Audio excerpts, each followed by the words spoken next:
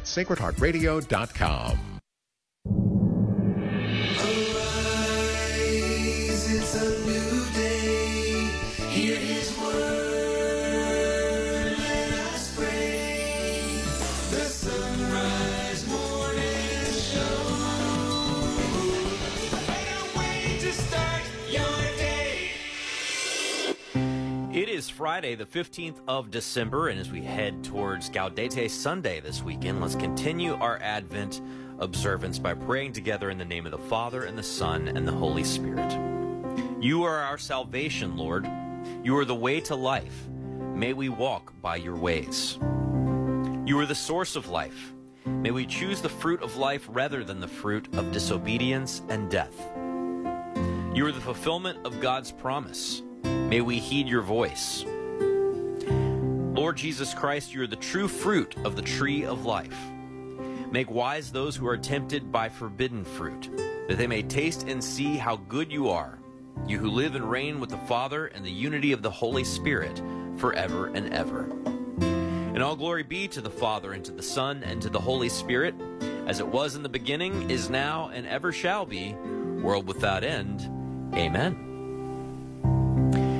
It is a better way to start a Friday to get towards the end here of this second week of Advent and move towards that pink candle. This is, I don't know about you, but like I blinked and we're at Gaudete Sunday. It's kind of crazy. But we're here to get you into the weekend. I'm Matt Swaim. Anna Mitchell has news. Paul Lockman at the controls. Travis has our video feed up and running, so you can watch us on YouTube and Facebook. That link is in the show notes at sunrisemorningshow.com. Chris Faddis will talk about mental health and supporting that through Solidarity Health Share this morning.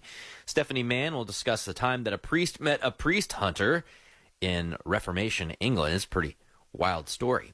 We'll check in with Dr. Leonard De Lorenzo, who's been going through the questions that Jesus asks in Scripture, and Father Hezekiah Carnazas. I just Latinized our poor Eastern priest. Father Hezekiah Carnazo will be looking ahead to the Sunday Mass readings for Gaudete Sunday. Stay with us if you can. 2 minutes past, here's Anna Mitchell with news. Good morning. The U.S. Senate is delaying its holiday break and returning next week to work on an immigration deal. Majority Leader Chuck Schumer announced yesterday that the Senate will be back in session on Monday and that negotiators from both parties and the White House will be working through the weekend. Senate Republicans say an immigration deal is crucial before they can vote on U.S. aid to Israel and Ukraine, and criticize Democrats for waiting until the 11th hour to get serious about it. President Biden says he wants Israel to be more careful in its attacks on Hamas. Trey Thomas reports. He told reporters Thursday he wants Israeli forces to focus more on avoiding civilian casualties on the Gaza Strip. I want them to be focused on how to save civilian lives, not stop going after Hamas, but be more careful. His comments come after he recently told donors Israel was engaging in indiscriminate bombing and was losing global support around the world. I'm Trey Thomas. The Senate is now approving back pay for senior military officers whose promotions had been held up for months by Republican Senator Tommy Tuberville of Alabama on pro-life principles. The bill passed unanimously yesterday and will still require House approval when lawmakers return from holiday break. Tuberville had held up promotions for 10 months in protest of the Defense Department's policy allowing service members reimbursement for travel to get abortions, but he eventually gave in. It appears that a potential merger between the Diocese of Columbus and the Diocese of Steubenville could be back on the table. The National Catholic Register reports that Columbus Bishop Earl Fernandez and Steubenville Apostolic Administrator Bishop Paul Bradley met recently for what was described as very preliminary discussions. The idea of a merger had been originally proposed in 2022, but was scrapped after resistance from parishioners and clergy who said they had not been informed. NASA's Voyager 1 spacecraft and its mission team on Earth have lost communication. Mark Mayfield reports. Engineers are working on the computer glitch. The 46-year-old probe is the furthest spacecraft from Earth. Its flight data system seems to be stuck on repeat. The team first noticed the problem a month ago when Voyager 1 started sending Earth a repeating looped pattern of ones and zeros. NASA says the team has been sending commands to the probe to restart the flight data system, but so far, there's been no usable data back. I'm Mark Mayfield. The Census Bureau is proposing to change the way it collects info on disabled people in the U.S., and some experts warn it could end up drastically undercounting the disabled population. The American Community Survey is an annual demographics report that asks people yes or no to questions about things they have difficulty with. The proposed changes would have respondents rank their difficulty on a scale. A test of the new questions last year saw people defined as having a disability drop from 14% to 8%. Advocates worry these numbers could have an impact on policymaking, research, and funding. The Census Bureau is accepting public comment on the proposed changes through December 19th. And the Las Vegas Raiders destroyed the Los Angeles Chargers 63-21 in an AFC West battle on Thursday Night Football at Allegiant Stadium. The Raiders snapped a 3-game losing skid and sit third in their division at 6-8. The Chargers have lost 5 of 6 and round out the AFC West at 5-9. Sounds like a real thriller of a game. I watched a little bit of it last night. Was it any good? No. Well, why do you call it good, Anna Mitchell? No one is good. But God alone. In related news, I saw that Phillip Rivers just had his 10th child. Did he now? Former Chargers quarterback, right? So that's his own football team. His own football team, yeah. Actually, well, I think he needs one more, right? Aren't there 11? No. 11 you got players. him, the 10 kids, and his wife can coach. Oh, okay. You're right. You're right. I mean, I don't know how your math was going on this, but I just assumed that was how it would work out. Well, no, I was not counting him because he's old. You weren't counting a future Hall of Fame NFL quarterback in the. Well, he's obviously old. The little kids, the littlest ones, can be the offensive line. Mm-hmm. No, maybe not. Yeah. Actually, whichever one was just born can be the kicker. There it is. That's a great idea. There it is. The kicker. I've been fishing. We don't workshop these jokes good. beforehand. We kind of work on them in the process, in the moment. Well, it's early in the morning, so yes, it's not like we have a whole lot of time to think of these things. And I don't warn you ahead of time. No. That's part of the game. It's part of the game. It's 7 minutes past the hour. The Sunrise Morning Show continues. I'm Matt Swain, joined now by Chris Faddis from Solidarity Health Share, and you can find them and all their resources at solidarityhealthshare.org. Chris, good morning. Good morning, Matt. Great to talk to you. Great to talk to you, too. When I was a kid, as we headed into Christmas and the holidays, when people talked about health, they talked about, how do you burn calories and get exercise after Thanksgiving and all the, junk food you eat. But I feel like more and more people are coming around to the idea that these are times when people really, if they have any kind of mental health difficulties, they tend to flare up right about now. So how is Solidarity Health Share trying to be a part of that conversation? Yeah, I mean, a big part of it for us was just simply making it available to our members through our sharing, and making sure that they have access to counseling, services, and it's a shareable medical expense. And, what's interesting, Matt, is when we started out back in 2018 offering mental health counseling as a shareable service, we didn't really know what we were getting into in a way, and over the course of a couple of years, we really saw the need not only increase, but we really saw how intense the need was, and we had to expand what was offered and make it unlimited and make it, even more available for folks. The hard part is, of course, that there's not really enough counselors, especially from a Catholic lens or even a Christian lens, right? It's hard for people to find counselors. But that's one of the big things we do is work on partnerships with counseling organizations and groups that help with this and, make sure that there's good people available. Well, in some ways, you're a Catholic, I'm a Catholic.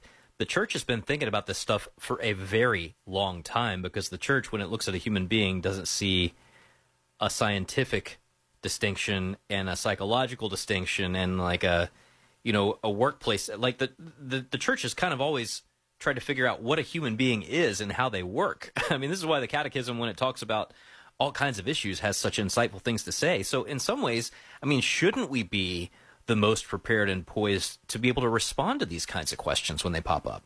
Yes, absolutely. In fact, I would say that, in a lot of ways, our understanding of the whole person as we understand it as Catholics really predisposes us to understand mental health as an actual issue of real importance. If you remember, 20 years ago, we still talked about mental health as just a behavioral issue. We still talked about mental health as something that was a personal issue and you needed to deal with it. And a lot of health plans didn't include mental health for many years, right? And so I think as Catholics, we have not only we're predisposed, but also more of a responsibility to help people understand that. And there's great people out there that we work with closely. The Divine Mercy University that trains counselors and psychologists out of right outside of Washington D.C. And Dr. Greg Popchak has the Pastoral Solutions program with telehealth counselors available all across the country. And Dr. Greg Bottaro is doing really great things with the Catholic Psych Institute. And so there's a lot of really good people out there and individual counselors around the country. But one thing we're finding, Matt, is that, Divine Mercy University will graduate 150 students every year, but those students' businesses will all be full within 6 months of them opening. Trust me, I know this because right? we've from year one of the Sunrise Morning Show, we decided to involve Kevin Prendergast, who's very familiar to our listeners, pastoral counselor who has worked with lay pastoral ministers and also forming priests and deacons over at the seminary here in Cincinnati. He's been doing a weekly segment. It's been one of our most popular segments for since 2008.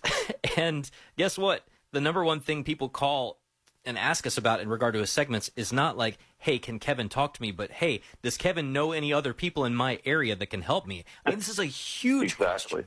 Yeah, do you have someone in this zip code that can serve my needs? Yes. I think there's good things with, and it doesn't work for everyone, but I think there's good things with some increase in kind of telehealth options and things that are good. One thing for Catholics, though, we have to be mindful of is most telehealth solutions for counseling are secular based, and it's not to say you can't find good counselors there, but it's a bit of what's the word? The crapshoot, right? It's a bit of a shot to see, am I going to find someone here who's going to lead my child in the right way or lead me in the right way? And so it's definitely worth the extra effort to find a Catholic counselor, especially because they understand the dignity of the human person. They understand the anthropology of man. And, they're sort of on your side and helping you get to heaven, which is an important thing. And, one thing you're seeing, a lot of this is this idea of, Pastoral Solutions is doing this. I think Kevin Pendergrass is doing this. There's a lot of great groups doing this, is training people that are sort of sub of counseling level, but at least sort of spiritual mentor level that can help, right, yes. Guide people. And these are very important things. I mean, we're dealing with a lot of increased anxiety in our society today, right? Not just our own families and all of that. I mean, that's enough. But you add all of the aggressive media tactics, the politicization of everything in our lives, the wars that we're dealing with, right? All of this is clearly increasing anxiety, increasing people's, mental health issues and causing those to flare up. Including myself, I'll tell you, Matt. I mean, I found myself the week after the attack in Israel, I found myself having pretty intense anxiety that I hadn't, and I didn't even realize what it was till the end of that week. And I thought, I need to stop reading these stories. I need to start praying more and read less. And, maybe I'll get holier, maybe not as Find smart, a group of people right? who has perspective and get plugged into them. I mean, this is what these people are trained to do, these Catholic healthcare professionals. Last thing before we go, and I don't want to get you off on like a massive soapbox with only just a moment left, but, often when people go to seek mental health help in a professional medical environment, they're getting treated as an individual. Whereas we as Catholics know that the individual cell of society is not an individual. It's a family, right? We got to live in families. We got to exist in communities. And I imagine that when you're trying to figure out how to help people, how to steer people and all that, like that's a factor that sets this kind of thinking apart. Yeah, absolutely. I think you're right. I think the family component for sure is one of the number one things. And it's one of the things we lost with all of the shutdowns and everything with COVID, right? We didn't have this human connection, whether it's friendship, family, or just the larger community. And I think a lot of people have struggled to get that back in their lives. They've struggled to kind of get back in that cadence of being in community. And it's important. Obviously, there are some of us who have struggles with our families, and maybe that makes you more anxious to think of that. But, finding that home, that place you can be, whether it's a group of neighbors or friends, that you can spend that time with, that you can share with and open up to is incredibly important at this time. Well, thanks so much, Chris Faddis. Solidarity Health Shares linked at sunrisemorningshow.com. You can find out if they're a fit for you. And don't forget to check in on people. This is a hard time of year for a lot of people. A lot of things come back up. And sometimes we can be way more intense to one another than we ought to be. Go easy on people. They're carrying stuff that you can't see. And who knows, your gesture of kindness and just checking up on somebody might be the Holy Spirit getting you to make a move that could change somebody's whole day, whole week, whole life. Who knows? 16 past. We're back with headlines right after this. The Christmas Means Life campaign encourages you to add another person to your Christmas list, the baby Jesus, as represented by women and children in need by making a donation to your local pregnancy center. Another option is to support the JP2 Life Center, committed to saving lives with free pregnancy help services, holistic OBGYN care, and education programs. Find out more at jpiilifecenter.org. That's jpiilifecenter.org. Because Christmas means life. Are you longing to hear God's voice? Lord, Teach Me to Pray, the free Ignatian Prayer Series will open your heart to His voice, to the peace you're seeking, and the only love that fulfills the human heart, Jesus. God is calling you to true joy by knowing Jesus personally. Lord, Teach Me to Pray is free. Just go to LordTeachMeToPray.com and click on the red box and order the Lord, Teach Me to Pray series. Again, that's LordTeachMeToPray.com. Business owners are starting to think outside the box to find new customers. You can reach millions of engaged Catholic listeners by underwriting the Sunrise Morning Show. Each weekday morning, listeners across the U.S. and around the globe can hear your message for your business, ministry, or nonprofit on the Sunrise Morning Show. To find out how it works, email me, Leah at sacredheartradio.com. That's Leah at sacredheartradio.com. Are you a new listener to EWTN Radio? Welcome. We're here for you 24/7. You'll hear live and interactive shows throughout the day to answer any questions you may have about the Catholic faith. There's trustworthy news from a Catholic perspective. And a large selection of podcasts available at EWTN's Podcast Central. And, of course, the daily Mass, prayers, and everything you need to edify your soul. Welcome to EWTN Radio. We're blessed to have you with us. 18 minutes past the hour. Here's Anna with headlines. The U.S. Senate is delaying its holiday break and returning next week to work on an immigration deal. One of the Franciscans who cares for the Holy Land sites says Jerusalem is empty of pilgrims but full of hope. And it appears a potential merger between the Diocese of Columbus and the Diocese of Steubenville could be back on the table. So would that be the Big Ten or the Pac-12? Big Ten. Merging. Of course. I don't Steubenville, I don't think, has any sports teams. I'm sure there's somebody in Steubenville who'd be very ready to qualify what you just said. Nothing. I don't think they're in a conference. Well, right they're over by Pittsburgh. Yeah, but I don't think they're in a conference. I don't think they have, they probably have club sports, but I don't think they have, basketball team? Conference level. I don't think so. Hannah Mitchell, Am I don't wrong? know enough to tell you you're wrong, but I feel like you might be. Franciscan.edu. Yeah. Hey, if there is a Franciscan University grad that can correct me on this, please do. But let's look. Franciscan University Sports official athletics website. Men's basketball, men's soccer, women's basketball, women's soccer. What conference are they in? What division is NCAA Division III? Really? There you go. Green and gold, the Barons. Huh. Their mascot, Baron von Steuben. Okay, I am sorry. I'm sorry. I repent.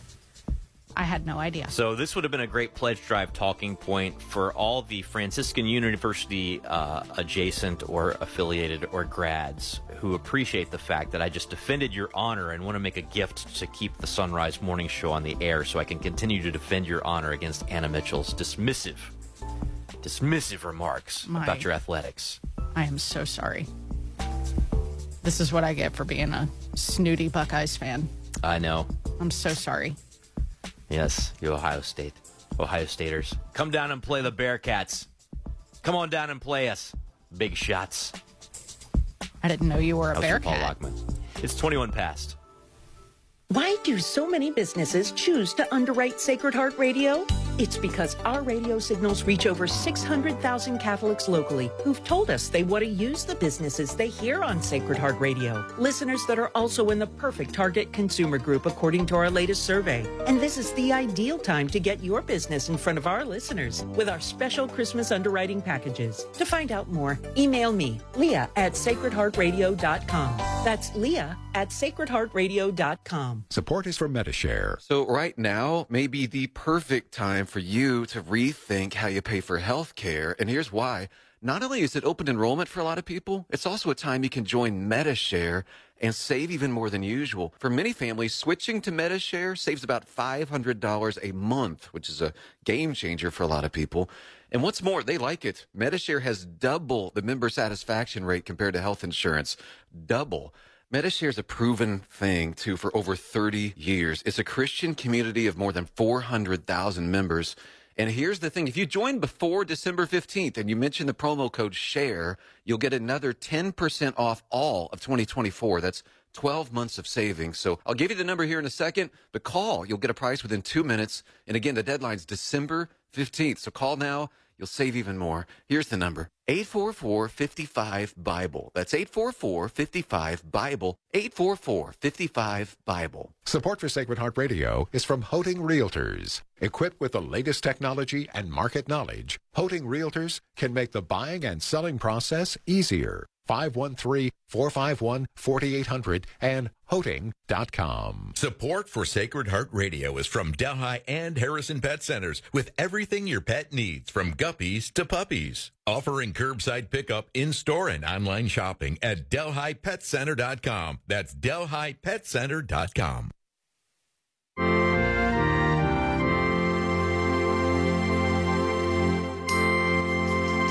Back with us now on the Sunrise Morning Show is Stephanie Mann. Go read her blog at supremacyandsurvival.blogspot.com. We're continuing our series on Father Henry Sebastian Bowden's Mementos of the English Martyrs and Confessors for every day in the year, which you can find from Sophia Institute Press.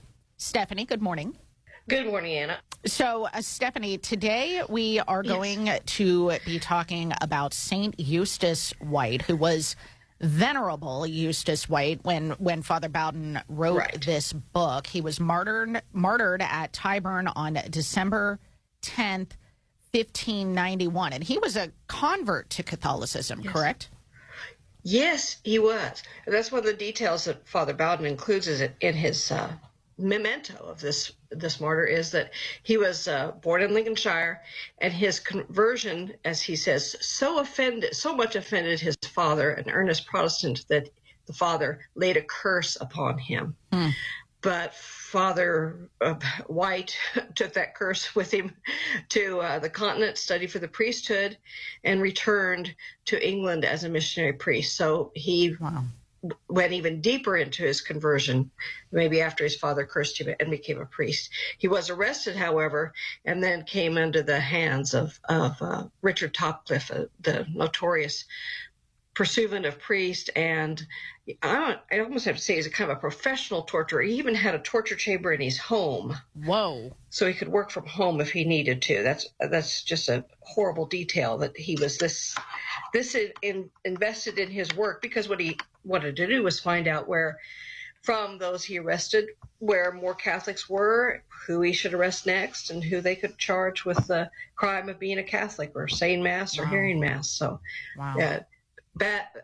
it was a bad situation for Father Eustace, but he turned it into a beautiful, beautiful end of his life and martyrdom. He did. And one of the things that I have been loving, and I've said this before, about doing this series, these segments with you each week on Father Bowden's book, is that you go and do more research to put more meat on the bones, so to speak, to better understand what Father Bowden is reflecting on here, because it talks about the title of this entry for December 10th is The Sweat of the Passion. So can you talk about this torture that Father White underwent under Topcliffe? Yeah, it sounds simple. I mean, it sounds like, well, why would this hurt so badly? But he was hung by his wrists. So his wrists were tied above his head and hung. And another priest, Father John Gerard, who was a Jesuit and one of the leaders of the Jesuit mission in England, described it. He said that he was left hanging by his hands and arms fastened above his head. The tips of his toes were still reaching the ground, so they removed dirt from under it so that he was totally suspended by his wrists above his head. And he says that he started to pray. Father White experienced this too, but Father Gerard says he started to pray, but that all of a sudden there was such a pain, he started cramping in his chest and belly, and all the blood seemed to be rushing to his hands. I thought the blood was oozing from the ends of my fingers and the pores of my skin, because his flesh was swelling. So it was so intense. So this is what Father Eustace White also suffered. In fact, that sweat of the passion refers to the fact that he sweat for that his body, the sweat from his body actually wet the ground beneath. Wow. And yet they could get no information from him about any Catholics he visited or any other priests that he had worked with. And so he really confounded Topcliffe. And then his words that he uses, and again, Father Bowden picks his words very carefully too. Under the extremity of his passion, he cried out, "Lord, more pain if thou pleasest, and more patience." Wow. And then to speak to Topcliffe the way he does, says, "I'm not angry at you, but I will pray to God for your welfare and salvation." And Topcliffe said, "I don't want you to pray for me. I don't want your prayers." And then Father Eustace kind of doubled down on it himself and said, "Well, I will go to the gallows because you have great need of prayers." Wow. So, yes, very dramatic scene, and just showing what, first, kind of the hatred that Topcliffe had for this man, that he couldn't even stand to know that he would pray for him. Great love that the priest had for his torture, him, and be concerned for his welfare, spiritual welfare. Yeah, absolutely. And he was not the only one who was praying for Topcliffe, was he? Yes. The same day, that the December 10th, there were two sites of execution, and Topcliffe was at the other one, which was at Gray's Inn Road. A number of two priests and a number of laymen were being executed, and one of those laymen, St. Swithin Wells, famous, one of the famous martyrs of the 40, who said that he was praying for Topcliffe that he, like Saul, would be converted, be knocked off his high horse, as we say, and that Paul stop persecuting Catholics and become like St. Paul. So again, I don't think that prayer was never granted, because topped with was obdurate. But still, just these images that we have of these martyrs and what they suffered and the spirit with which they suffered it too. Sometimes it seems almost unbelievable, but at the same time we know that this has been true throughout all the ages of the church, that martyrs have suffered excruciating pains and yet had great patience and love and endured. And so they're an example to us. Absolutely. Thank you so much, Stephanie Mann. You can find her blog, supremacyandsurvival.blogspot.com, linked at sunrisemorningshow.com. Some really incredible stories we've been learning about thanks to Father Henry Sebastian Bowden's book, Mementos of the English Martyrs and Confessors, from Sophia Institute Press. 6:30 now on the Sunrise Morning Show. It's time for news. The U.S. Senate is delaying its holiday break and returning to Washington next week to work on an immigration deal. Majority Leader Chuck Schumer announced yesterday that the Senate will be back in session on Monday and that negotiators from both parties and the White House will be working through the weekend. The Senate Republicans say an immigration deal is crucial before they can vote on U.S. aid to Israel and Ukraine, and criticize Democrats for waiting until the 11th hour to get serious about it. One of the Franciscans who cares for the Holy Land sites says Jerusalem is empty of pilgrims but full of hope. From Vatican Radio, Sister Benedicta Kropich reports. People feel uncertainty and fear, says Father Željko Barbarić, a Franciscan priest, especially for those who were economically dependent on pilgrims. Despite the absence of gunfire on the streets of Jerusalem, the reality of war is present all over the city. In Jerusalem, we live quite peacefully and almost as hard as it is to say normally. Around 100 kilometers away in the Gaza Strip, war is raging, and probably only those who are there know how intense the war is and what is happening on the ground, says Father Željko. But still, people in Jerusalem are deeply personally involved with happenings in Gaza. Many Israeli Jews have someone who is currently on the front line or deployed to some other critical area. Others know someone who was killed, kidnapped, or injured on 7th October. He underscores the significant human cost of the conflict, stating that a lot of blood was spilled and the hostage crisis is still ongoing. Jerusalem's old city and Bethlehem's economy, reliant on pilgrims and tourism, face significant challenges due to the war. Some of the hotels that recently housed pilgrims have been turned into temporary accommodation for people who have been evacuated from the areas close to Gaza Strip and the border with Lebanon. Pilgrim groups are a rare sight in the Holy Land. The sanctuaries are empty, says Father Željko. Despite these challenges, the Franciscans of the custody of the Holy Land remain present. We are still here, although there are no pilgrims. We share the good and the bad with people who live in these areas. We pray for peace and guard the sanctuaries marked by the life, death, and resurrection of our Lord. Sister Nina Benedicta Kropich. The Senate is now approving back pay for senior military officers who had promotions held up for months by Republican Senator Tommy Tuberville of Alabama in pro-life principles. The bill passed unanimously yesterday and will still require House approval when lawmakers return from the holiday break. Tuberville had held up promotions for 10 months in protest of a Defense Department policy allowing service members travel reimbursement for abortion, but he eventually gave in. Abortion clinics across Ohio are asking a judge now to permanently block the state's abortion ban. This comes after Ohioans voted to approve Issue 1 last month, which added abortion rights into the Ohio Constitution. Ohio had banned abortion after the detection of a fetal heartbeat, but that had been put on hold since September of 2022 when a judge ruled to block it temporarily, which the latest filings seek to ban permanently. President Biden is laying out how the Inflation Reduction Act is capping prescription drug costs. Brian Shook reports. While at the National Institutes of Health in Maryland Thursday, he announced Medicare enrollees could save on dozens of medications under a law penalizing pharmaceutical companies if they raise prices faster than the rate of inflation. The president said lowering drug costs is not just about health care. It's about dignity and security. The White House estimates the move could cut costs for about 750,000 seniors. I'm Brian Shook. It appears that a potential merger between the Diocese of Columbus and the Diocese of Steubenville is back on the table now.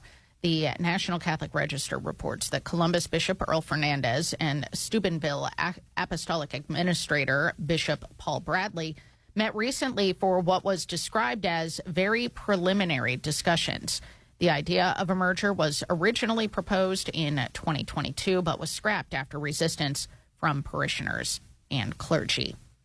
That's the news on the Sunrise Morning Show. It's 35 minutes past the hour.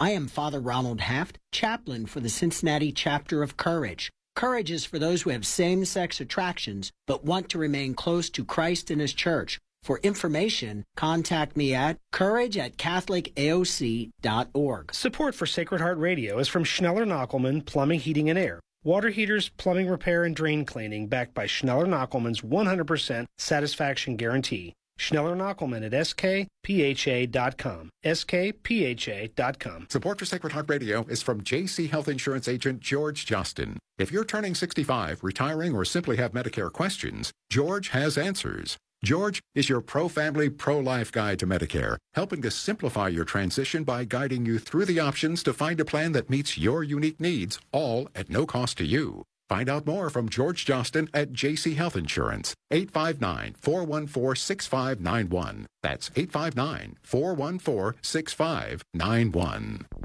It's 24 minutes before the hour on this Friday, December the 15th. Your forecast is brought to you on Sacred Heart Catholic Radio by Schneller-Knockelman Plumbing, Heating, and Air, online at skpha.com. Gonna be a nice day today. Right now, it's kind of cold with temperatures in the mid-20s as you're heading out the door. For Cincinnati, it'll be mostly to partly sunny today with a high of 53 degrees. Clouds building tonight with an overnight low of 34. It'll be nice again tomorrow, partly to mostly cloudy with a high of 53 degrees. For the Miami Valley-Dayton area, sunshine to start, then a few afternoon clouds today with a high of 54. Partly cloudy this evening, becoming cloudy after midnight, and an overnight low of 32. Cloudy skies tomorrow and a high near 53 degrees. This is Sacred Heart Catholic Radio.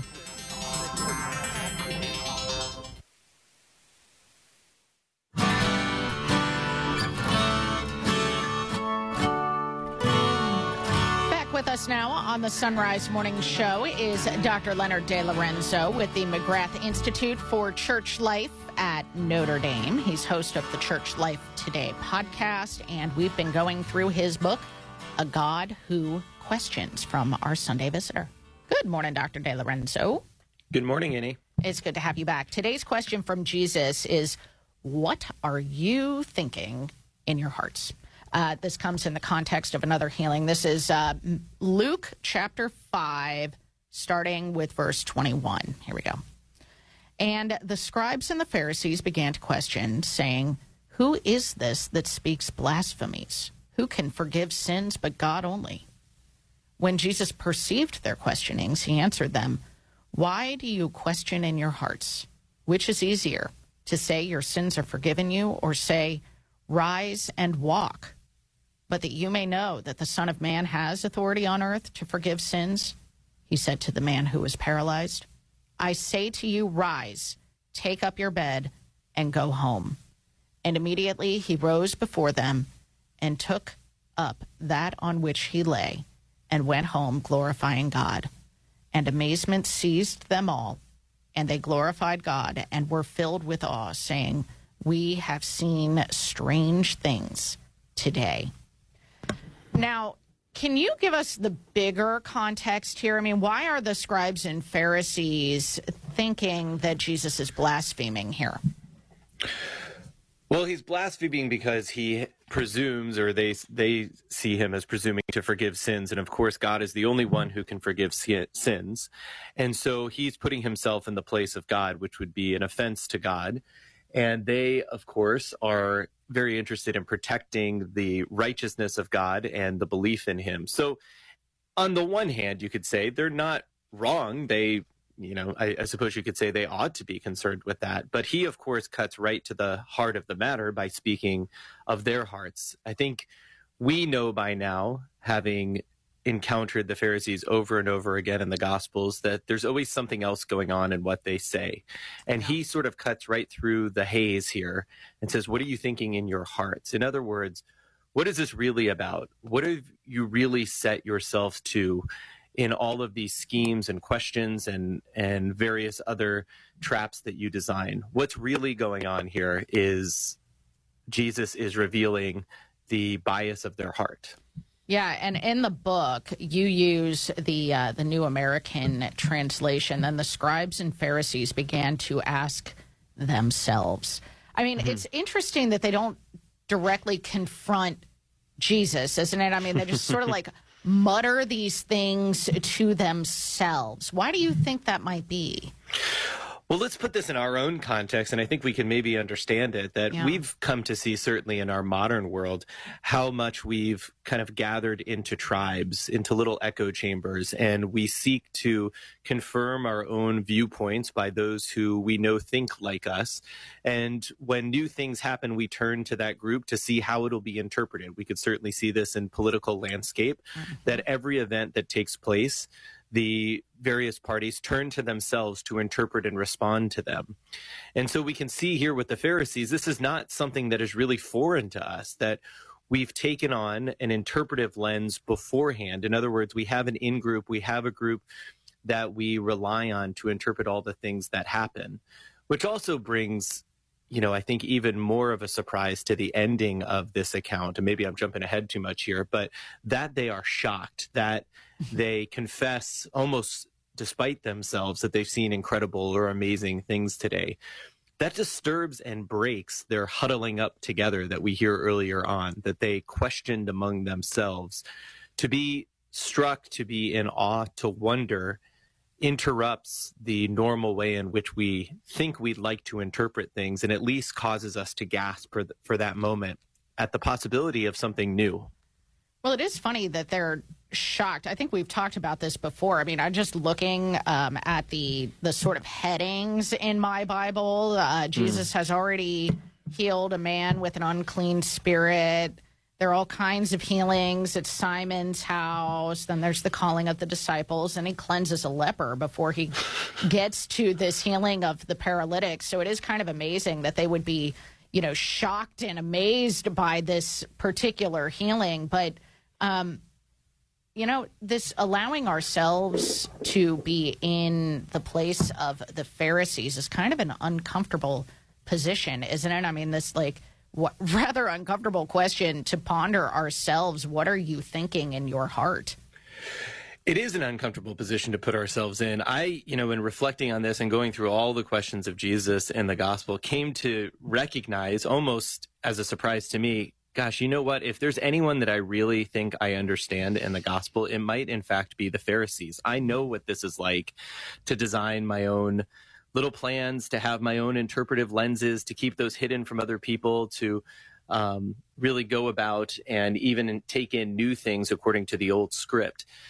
But I think that's part of the encounter with Jesus that the Gospels invite and demand of us, which is not to remain simply in the comfortable places of the righteous, but in fact, to allow ourselves to be indicted at times as the ones who are in need of shock and change, who are oftentimes the sinners, and at other times are the ones who are devising schemes to trap the innocent. Mm-hmm. And I think if we were to apply this, let's say, to elsewhere in Scripture, to the Psalms, when we read the Psalms, and let's say we read of those who are persecuted, it's much easier to put ourselves in the place of the persecuted, the unjust who act against me, the wicked who happen to devise plots for me. But we ought to at times also allow ourselves to drift over to the other side, that perhaps at times these complaints are being lodged against people like us who have devised the schemes and the plots that others fall into. And I think, as Catholics, we take on the perspective of erring on the side of confessing sin, even when we're not sure that there's sin there. We confess for what we have done and what we have failed to do, for what we know about and what we don't know about. And I think here, in allowing ourselves to be put in the place of the Pharisees, we follow that instinct, which could be our pathway to salvation. Well, thank you so much, Dr. Leonard De Lorenzo. You can find his book, A God Who Questions, linked at sunrisemorningshow.com, along with all the other guests that you find on a daily basis there. Be sure to subscribe to our show notes, because then you get in your inbox all of our guests and links to them every morning as we go on the air. But then afterwards, you can use that link to get to the show notes and access our podcast, and also get to our video feed if you'd like to watch us live or go back and watch the recording on YouTube later. So that's all at sonrisemorningshow.com. Click subscribe. We got Father Hezekiah Carnazzo coming up next to preview the readings for Gaudete Sunday this weekend. It's Quarter Till. Support is from Medi-Share. So right now may be the perfect time for you to rethink how you pay for health care. And here's why. Not only is it open enrollment for a lot of people, it's also a time you can join Medi-Share and save even more than usual. For many families, switching to Medi-Share saves about $500 a month, which is a game changer for a lot of people. And what's more, they like it. Medi-Share has double the member satisfaction rate compared to health insurance. Double. Medi-Share is a proven thing, too, for over 30 years. It's a Christian community of more than 400,000 members. And here's the thing. If you join before December 15th and you mention the promo code SHARE, you'll get another 10% off all of 2024. That's 12 months of savings. So I'll give you the number here in a second, but call. You'll get a price within 2 minutes. And again, the deadline's December 15th. So call now. You'll save even more. Here's the number. 844-55-BIBLE. That's 844-55-BIBLE. 844-55-BIBLE. Are you expecting the kids to wake you up at the crack of dawn on Christmas morning? Make that experience more bearable by treating yourself to some Mystic Monk coffee. They have a number of Christmas blends available, and when you go to Mystic Monk Coffee through the link at sunrisemorningshow.com, you earn us a commission. Make Christmas morning even better by drinking your coffee with a Sunrise Morning Show mug, available in our online store. Browse our mugs and link to Mystic Monk Coffee at sonrisemorningshow.com. That's sunrisemorningshow.com. The most original Catholic content is on EWTN Radio. On Mother Angelica Answering the Call, Father Joseph and Doug Keck mine decades of phone calls answered by Mother Angelica. Mother dishes out teaching, advice, laughter, and plenty of prayers as she takes calls from her family. Mother Angelica Answering the Call, Sunday afternoon, 2 Eastern, on EWTN Radio. This is Dr. David Anders. Are your friends or family discouraging you from becoming Catholic? We can help on Called to Communion this afternoon at 2 p.m. Eastern. Now back to the Sunrise Morning Show. 13 till, here's Anna with headlines. The U.S. Senate is delaying its holiday break and will return next week to work on an immigration deal as well as U.S. aid to Israel and Ukraine. One of the Franciscans who cares for the Holy Land sites has said Jerusalem is empty of pilgrims, but full of hope. And it appears a potential merger between the Diocese of Columbus and the Diocese of Steubenville could be back on the table.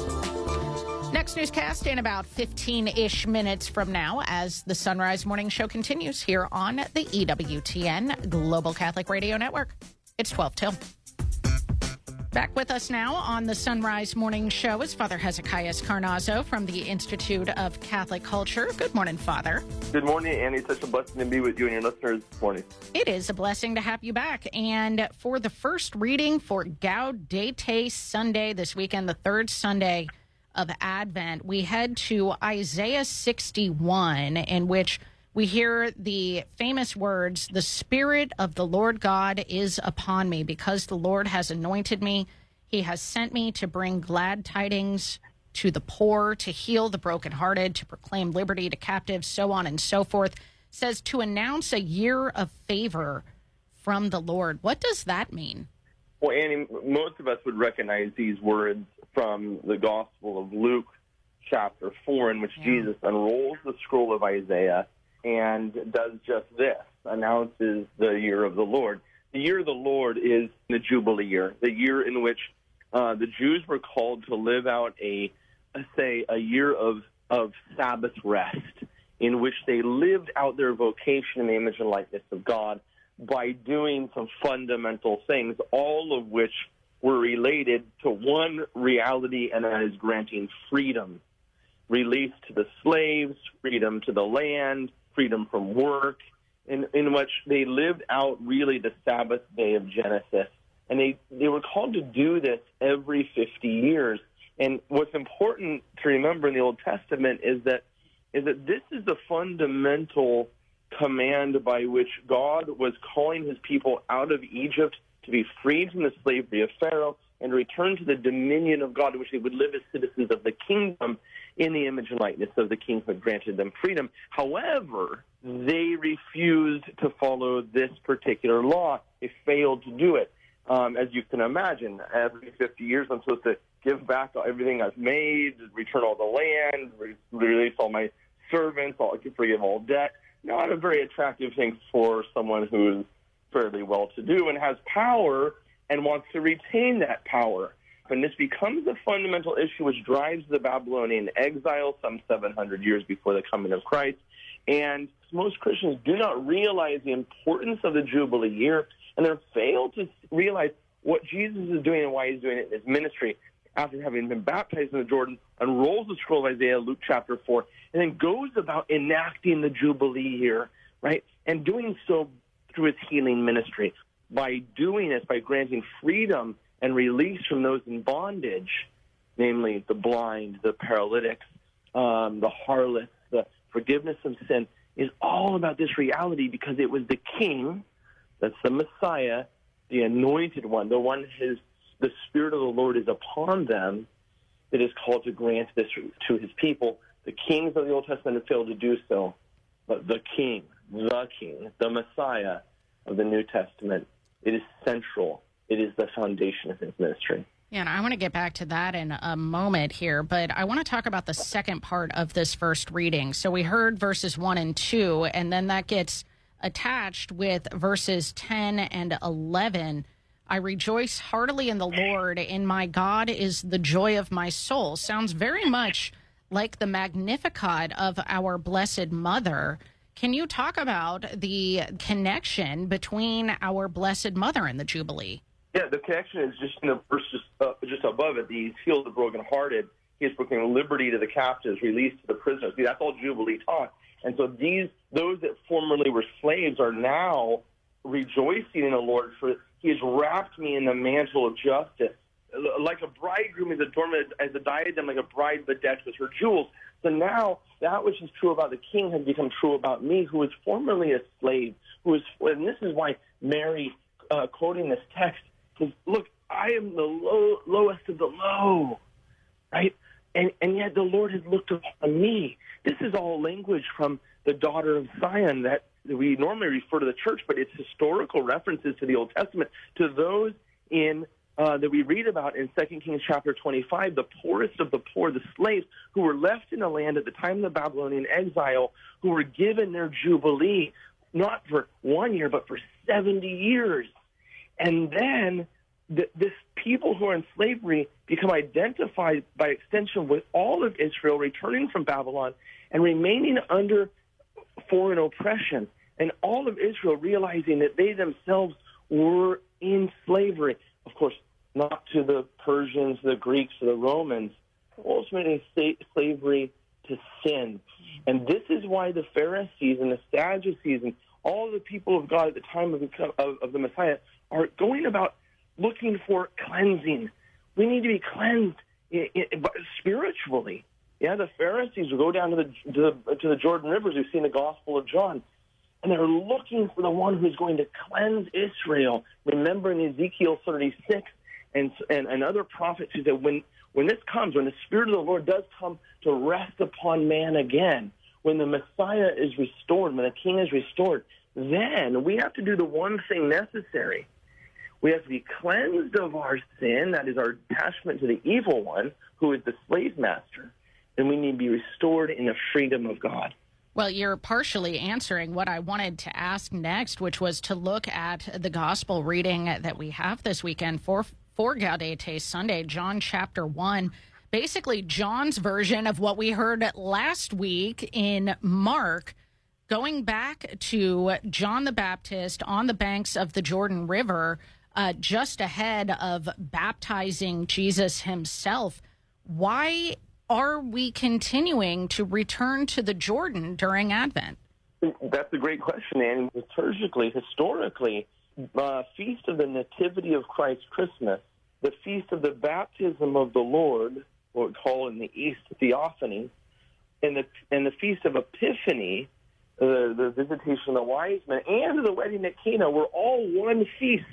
Because liturgically, we're not so much interested in historical reenactment, but in theophanic experience, that is God showing forth about who he is. So for liturgically, we're interested not so much exactly in the baby in the crib or in the manger, but who that baby is. And we don't come to really understand who that baby is until the kings kneel down and offer their worship to this child, until the Heavenly Father opens his voice and the Jordan River says, "Behold my beloved Son." And so now we see this convergence liturgically in our liturgical readings, and then we hear that beautiful announcement, "The Spirit of the Lord is upon this one, and to this one I bow down." We've been talking to Father Hezekiah Carnazzo. And Father, if listeners want to check out what's coming up soon at the Institute, how do they get more info? We've got a whole schedule prepared for the new year, including a year-long study of the Fathers of the Church. InstituteofCatholicCulture.org. Come check us out. And you can find InstituteofCatholicCulture.org linked at sunrisemorningshow.com. Wrapping up the year of 2023 tomorrow morning, actually, with a special event with Father Devin Rosa. I will be there as sort of the facilitator. It's called Advent of the Messiah, David, Solomon, and Jesus Christ. So David, the son of David, and the son of David. Should be a great event tomorrow morning. This is 11 a.m. Eastern Time. Pre-class begins at 10:30 Eastern. I hope to see you there.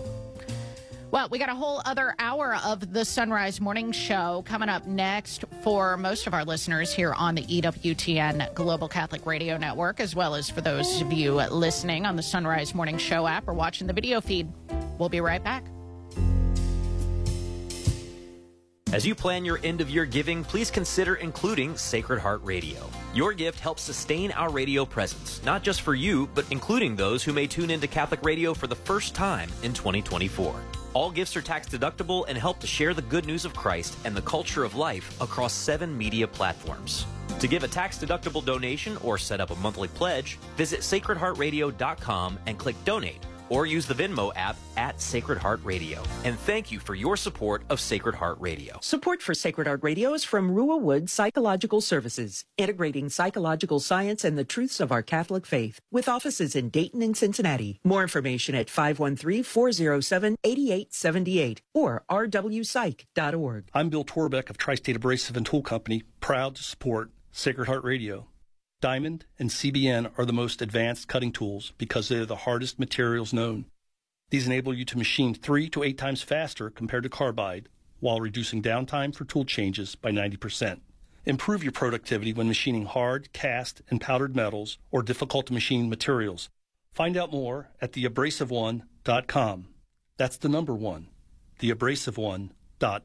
Support comes from On a Mission to Love for books, handcrafted gifts for baptism, communion, confirmation, wedding, birthdays, and more. All deeply based in the rosary and devotion to our Holy Mother. OnAMissionToLove.com. That's OnAMissionToLove.com. The highest standards, integrity, and best practices are core values at Rainbow International of Cincinnati and Northern Kentucky. Your partners in residential and commercial insurance repair and restoration. Rainbow International, proud to support Sacred Heart Radio. 513-271-1000. Support is from Andiamo Artisan Bakery in Hamilton's German Village, featuring authentic Italian cookies and sweets to grace your table during the holidays. From their signature Sicilian almond paste cookies to cannoli and tiramisu, celebrate the season with the flavors of chocolate, walnut, and fig.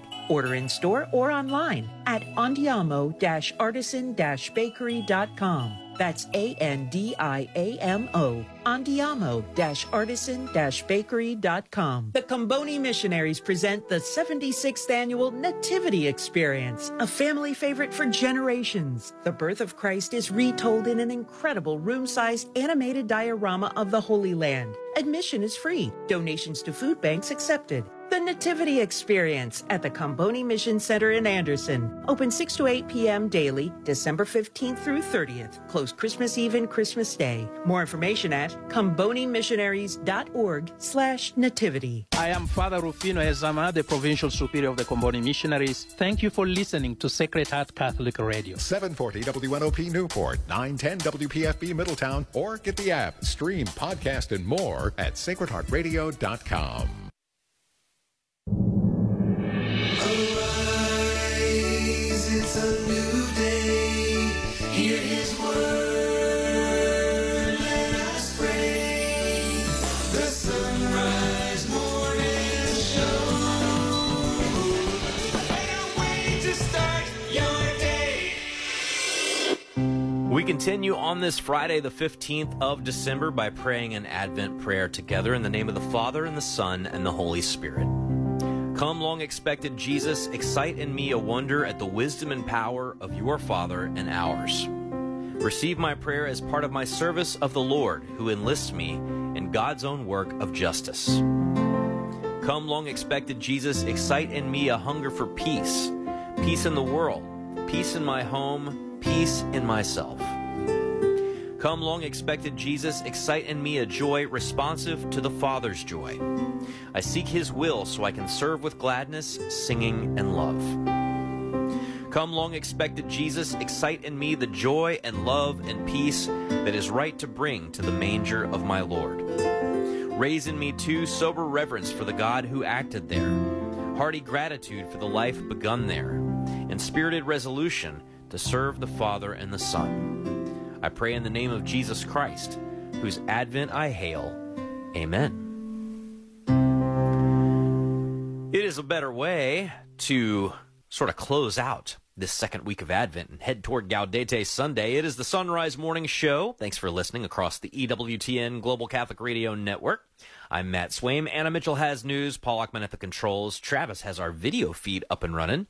You can check us out on Facebook Live and YouTube. The links for both of those are at sunrisemorningshow.com in the show notes. We are going to talk to Andrew Petiprin, who's part of a new book that explores the Vatican film list. That should be a lot of fun. Danielle Bean will discuss finding joy in Advent. We'll also look ahead to those Mass readings for Gaudete Sunday this weekend with Father Jonathan Duncan from the Diocese of Charleston. So, we hope you're able to stay with us.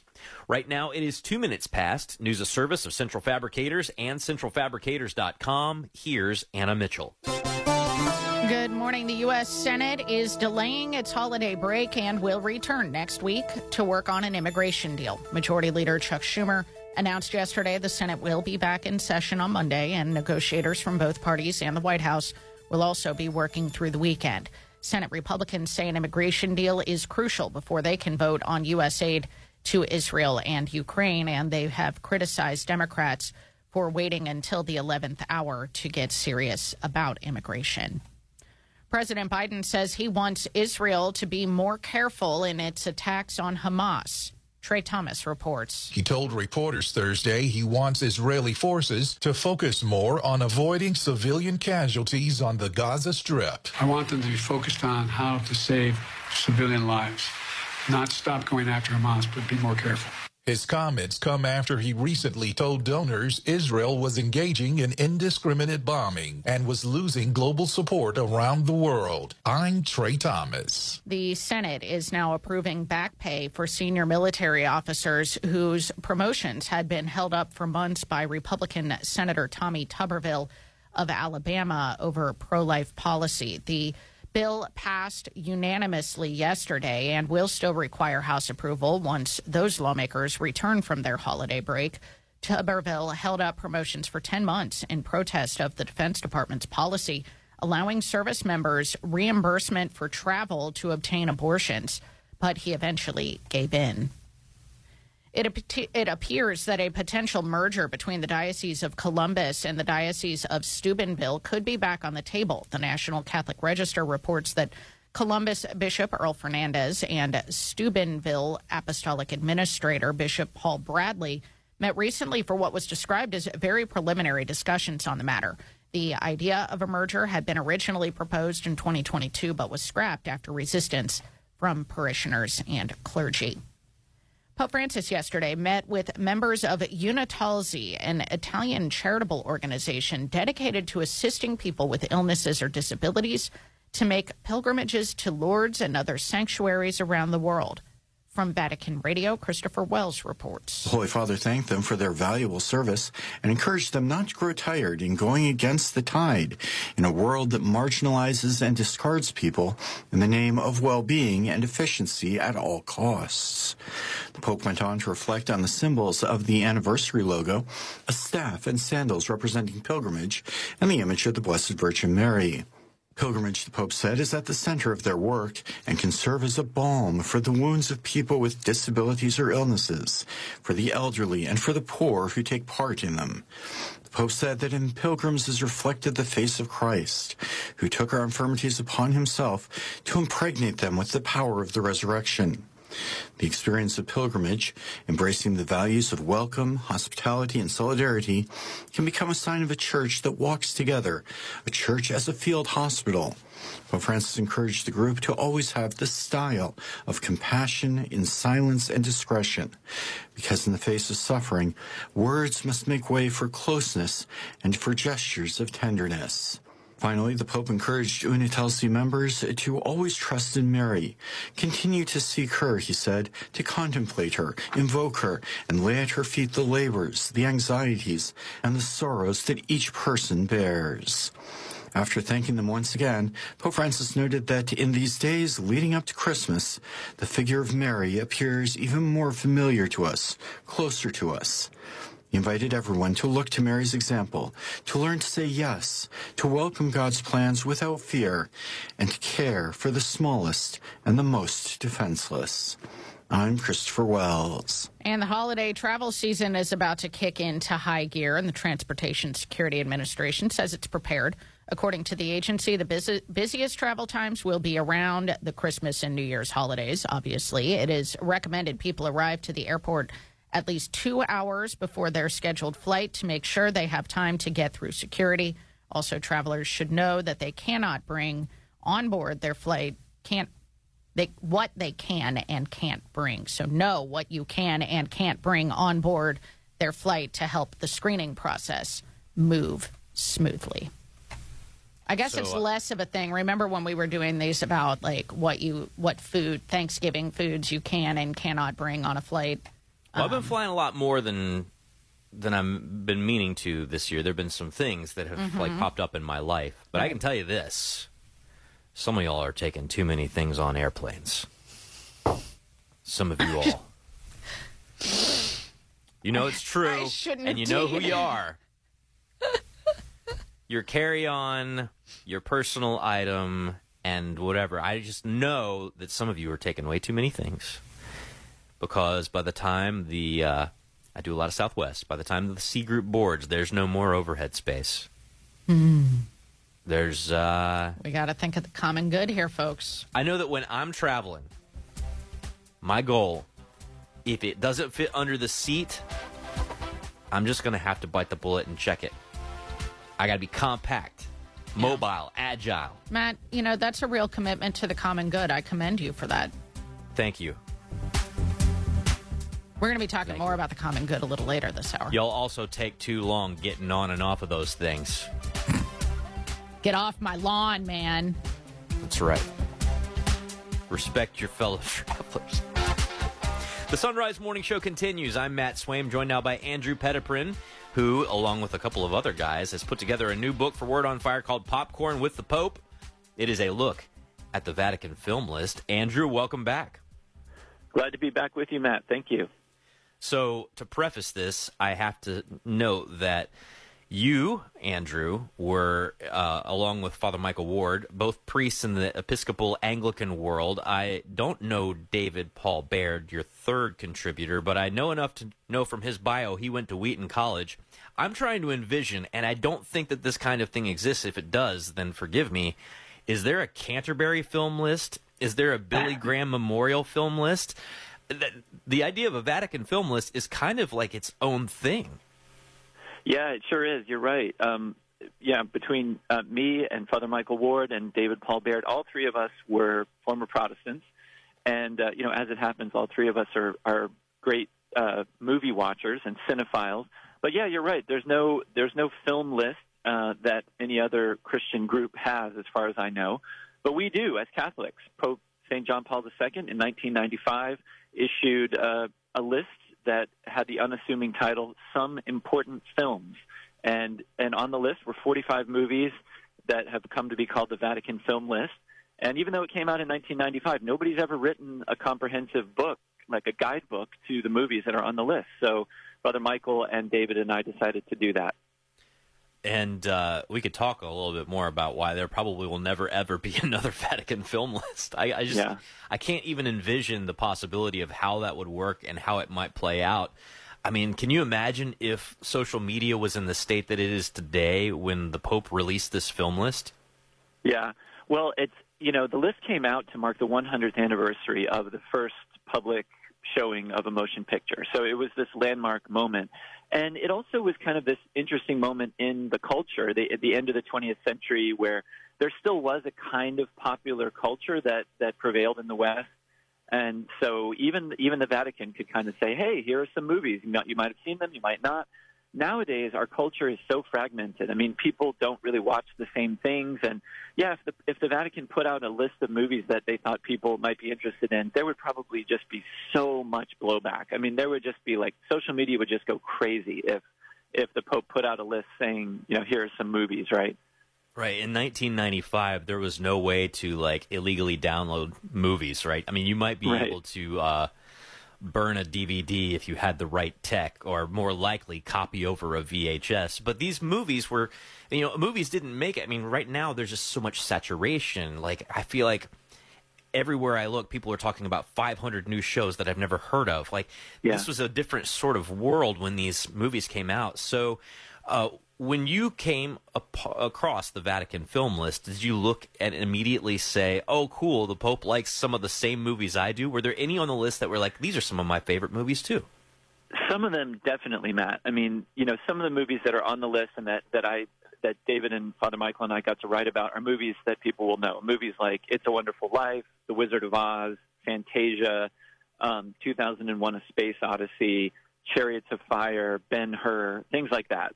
Movies that a lot of people will have seen, or at least, people who like movies. But then there are a lot of movies on the list that people probably haven't seen. And a lot of them are, European classics like Babette's Feast. Some people might have seen that, but some people might not have seen movies like Federico Fellini's 8½, or maybe Andrei Tarkovsky's Andrei Rublev. These kind of art house movies, sort of, thinking people's movies. Now, we love these movies, the other authors and I. And one of the things we wanted to do with the book was to make these movies seem attractive to people who may not otherwise turn to kind of more highbrow type movies. But the list is full of all kinds of different stuff. And, that's kind of part of the idea, is the Vatican is saying, look, I mean, there are different kinds of movies for different kinds of circumstances. And that's why the list is actually divided up into 3 categories. The categories are religion, art, and values. So 3 different categories, and films fit into those 3 different places. Yes, it is fascinating in a lot of ways. Were there any that you did not know about and did not watch until you started doing this project, and then you watched them and just like really appreciated them? Yeah, there were quite a few movies actually on the list that I had never seen and that I watched and really, really liked. One that I recommend to people now is a movie called Ordet, O-R-D-E-T, and it's a movie by a Danish director named Carl Theodor Dreyer. Now, if people are getting disinterested hearing this description, I can assure them that it is well worth the effort to watch this movie called Ordet. It is a beautiful movie about the Christian life. It's set in Denmark, so the people in the movie are Lutherans, not Catholics. But it is a really beautiful, moving, and just kind of inspiring movie about faith. So that was a huge find for me. Ordet, loved that one. There are some very interesting additions to this, and I just want to key in on one of them. Bear in mind, this is the Vatican. This is the Pope who comes out with this is the list of films that I like. And you mentioned already that one of them is Chariots of Fire. Now, I don't know if anybody knows anything about Chariots of Fire and the guy that it's kind of about. It's Eric Liddell, who was a missionary kid with like an interdenominational missionary society. He's an incredible runner. He refuses to compete on a Sunday because of his Christian faith. It goes on to do missionary work in China. It just strikes me like I think he was like more like reformed maybe in his because he was Scottish.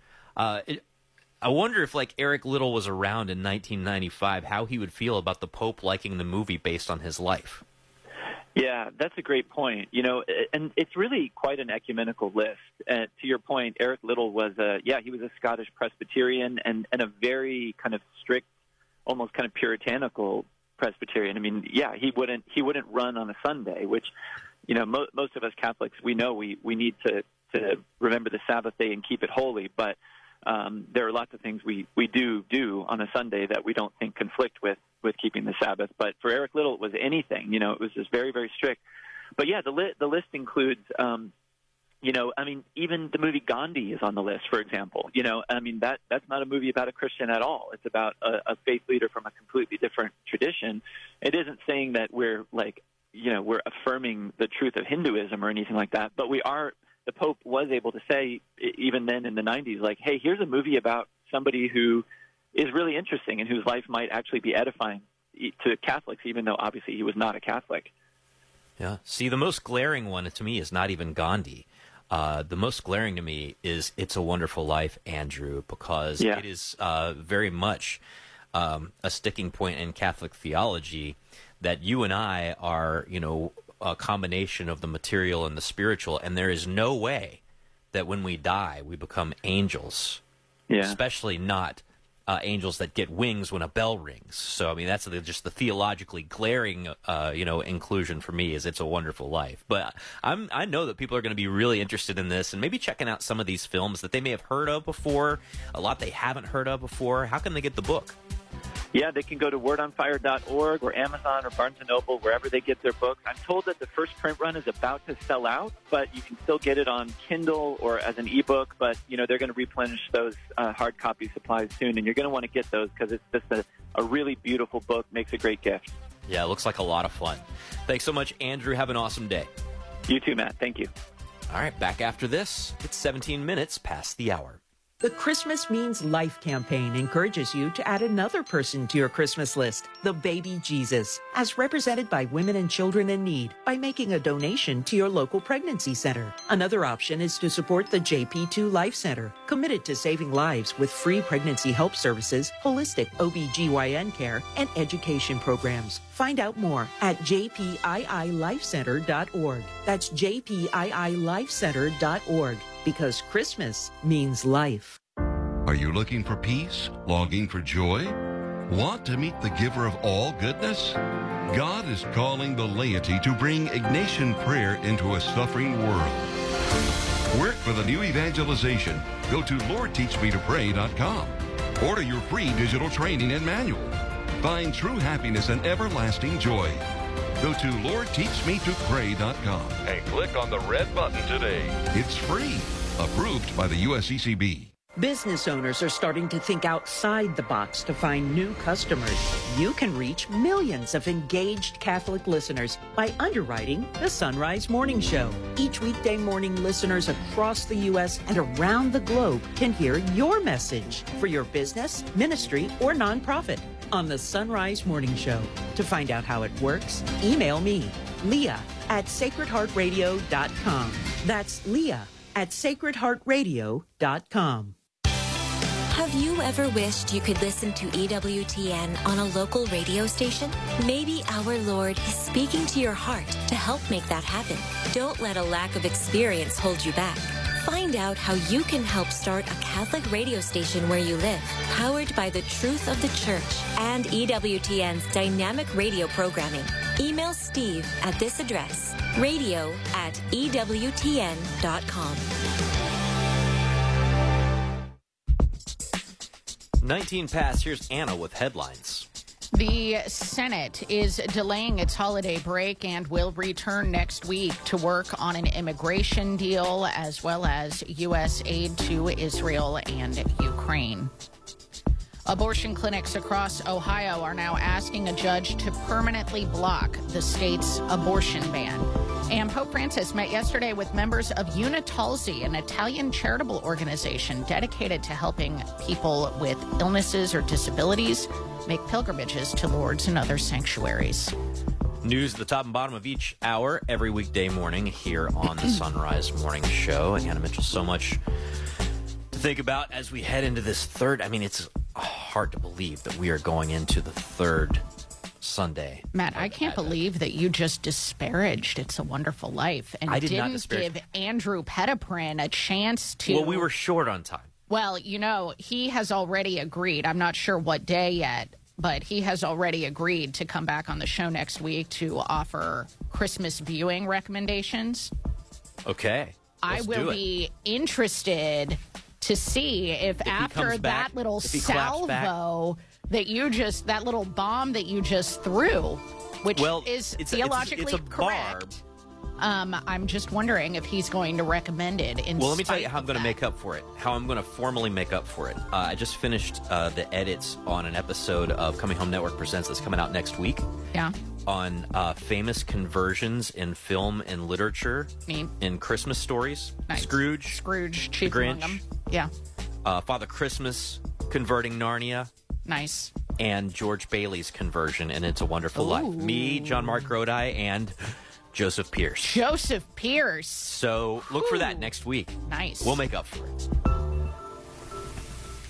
Encountering Christ on Sacred Heart Radio has been happening in your car, on your smartphone, and at home for more than 2 decades now because of you. Thank you.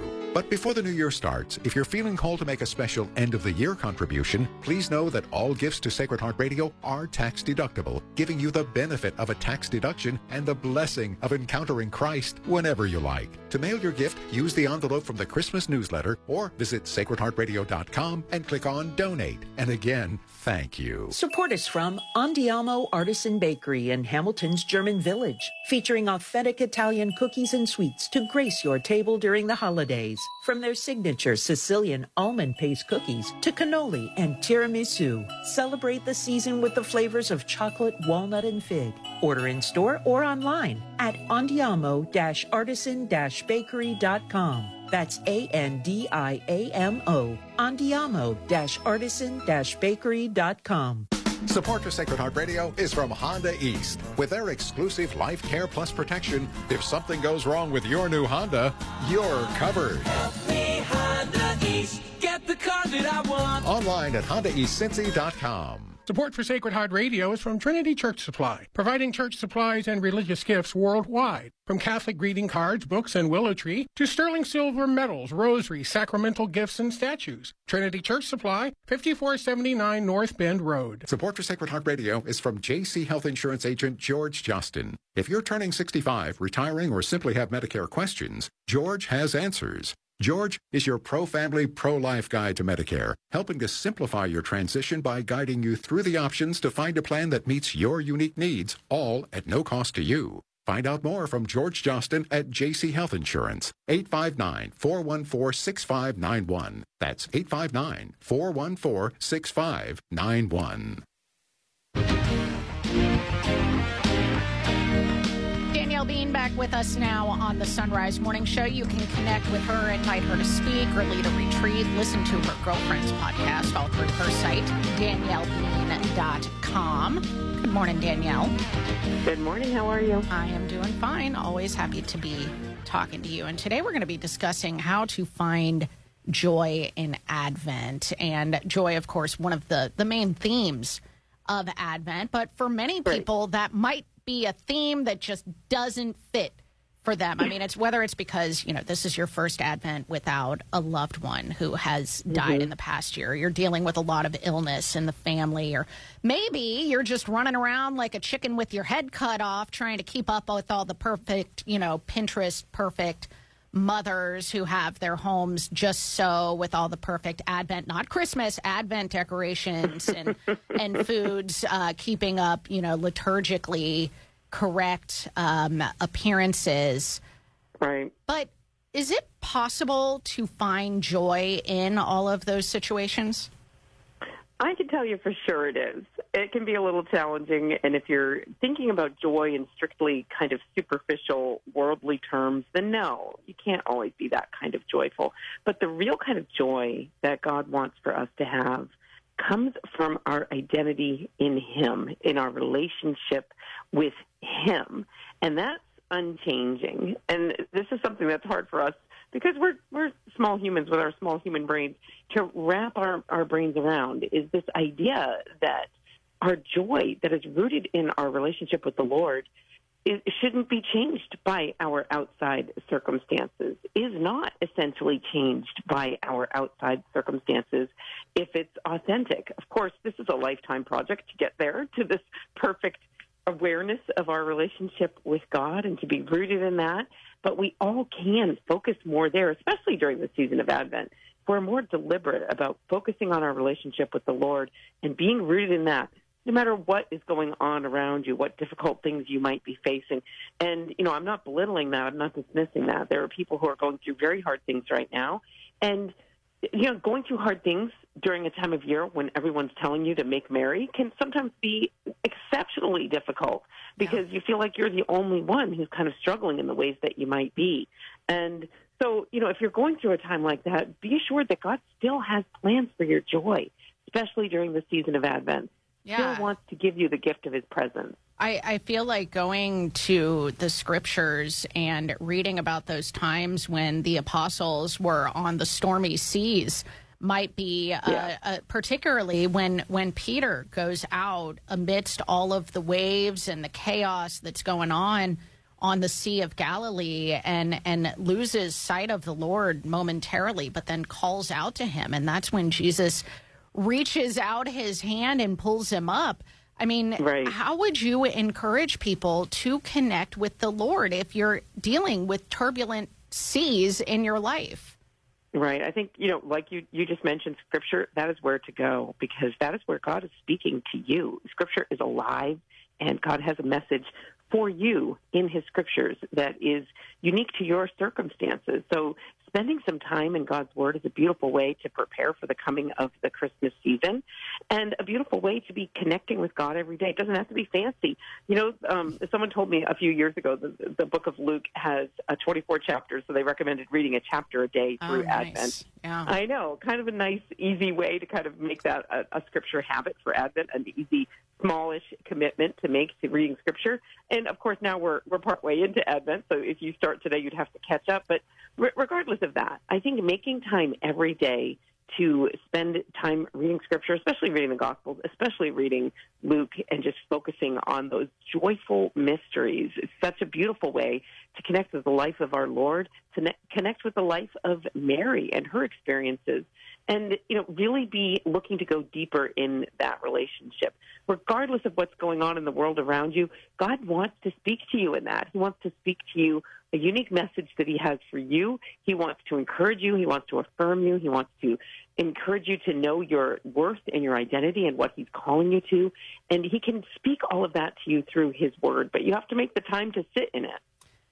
I think particularly for those who are battling sadness from whatever issue in their life can possibly take hope in the fact that even the story of the Nativity has these undertones of, this newborn king laying in the manger still has undertones of his passion inside that story. Amid that story, you can see, little hints toward what is in store for him as he continues his earthly life, what is in store for his mother as she continues on the journey with him in that life. I mean, even amid these joyful events are sadness, but also hope.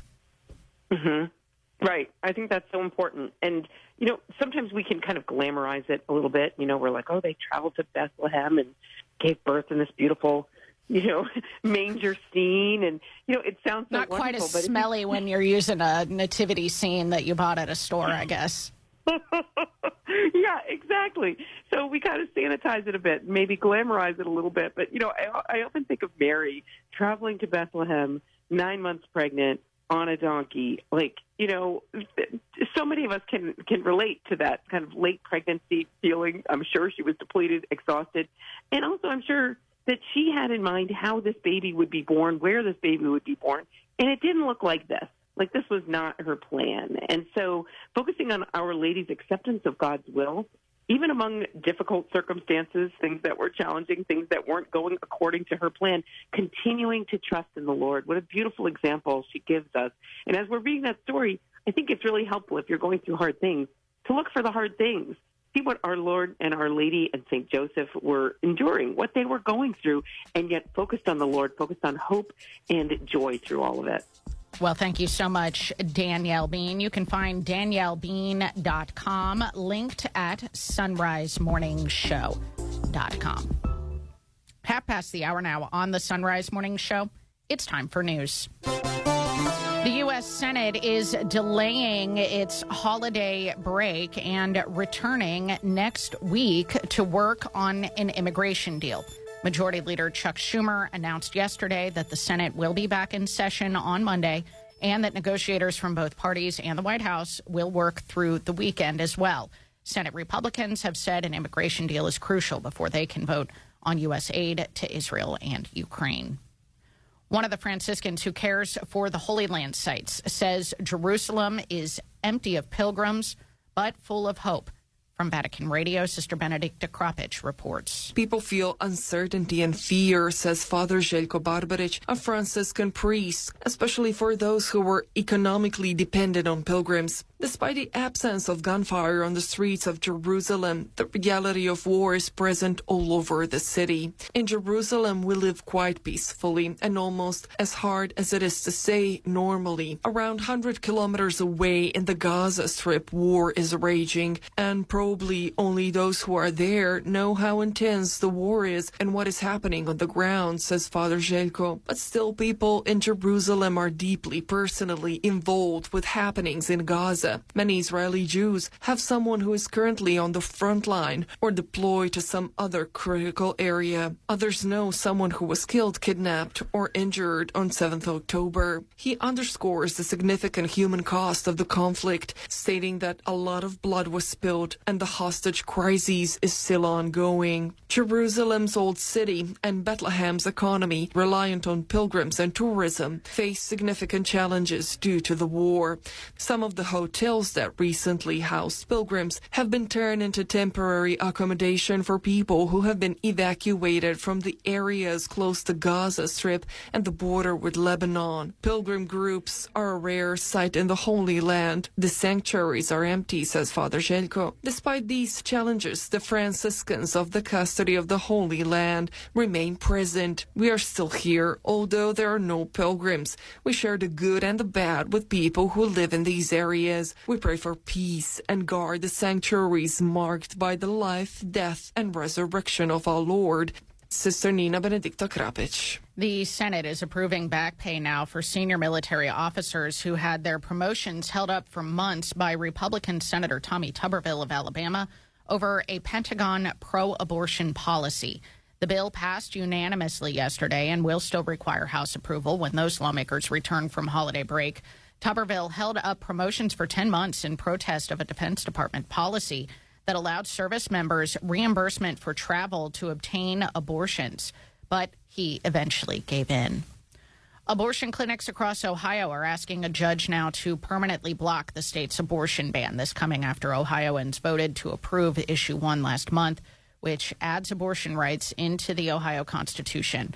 Ohio had banned abortion after the detection of a fetal heartbeat, but that had been on hold since September of 2022 when a judge ruled to block it temporarily.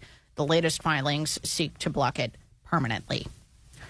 President Biden is laying out how the Inflation Reduction Act is capping prescription drug costs.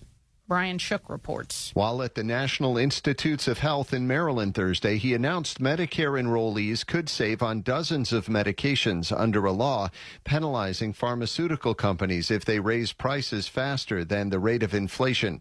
The president said lowering drug costs is not just about health care. It's about dignity and security. The White House estimates the move could cut costs for about 750,000 seniors. I'm Brian Shook. NASA's Voyager 1 spacecraft and its mission team on Earth have lost communication. Mark Mayfield has the story. Engineers are working on the computer glitch. The 46-year-old probe is the furthest spacecraft from Earth. Its flight data system seems to be stuck on repeat. The team first noticed the problem a month ago when Voyager 1 started sending Earth a repeating looped pattern of ones and zeros. NASA says the team has been sending commands to the probe to restart the flight data system, but so far, there's been no usable data back. I'm Mark Mayfield. And it appears a potential merger between the Diocese of Columbus and the Diocese of Steubenville could be back on the table. The National Catholic Register reports there was what was described as very preliminary discussions on the matter recently. It's 35 past the hour.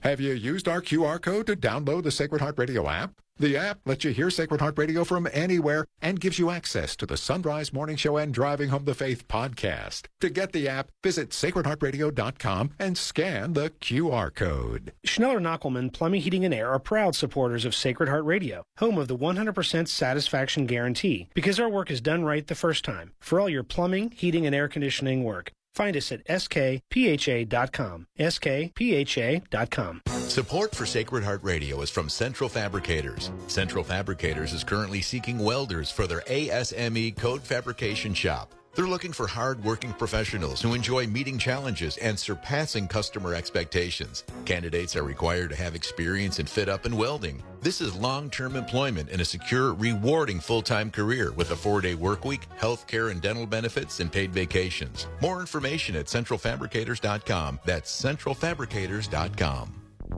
It's 24 minutes before the hour on this Friday, December the 15th. Your forecast is brought to you on Sacred Heart Catholic Radio by Schneller Knockelman Plumbing, Heating, and Air, online at skpha.com. Gonna be a nice day today. Right now, it's kind of cold with temperatures in the mid-20s as you're heading out the door. For Cincinnati, it'll be mostly to partly sunny today with a high of 53 degrees. Clouds building tonight with an overnight low of 34. It'll be nice again tomorrow, partly to mostly cloudy with a high of 53 degrees. For the Miami Valley-Dayton area, sunshine to start, then a few afternoon clouds today with a high of 54. Partly cloudy this evening, becoming cloudy after midnight, and an overnight low of 32. Cloudy skies tomorrow and a high near 53 degrees. This is Sacred Heart Catholic Radio.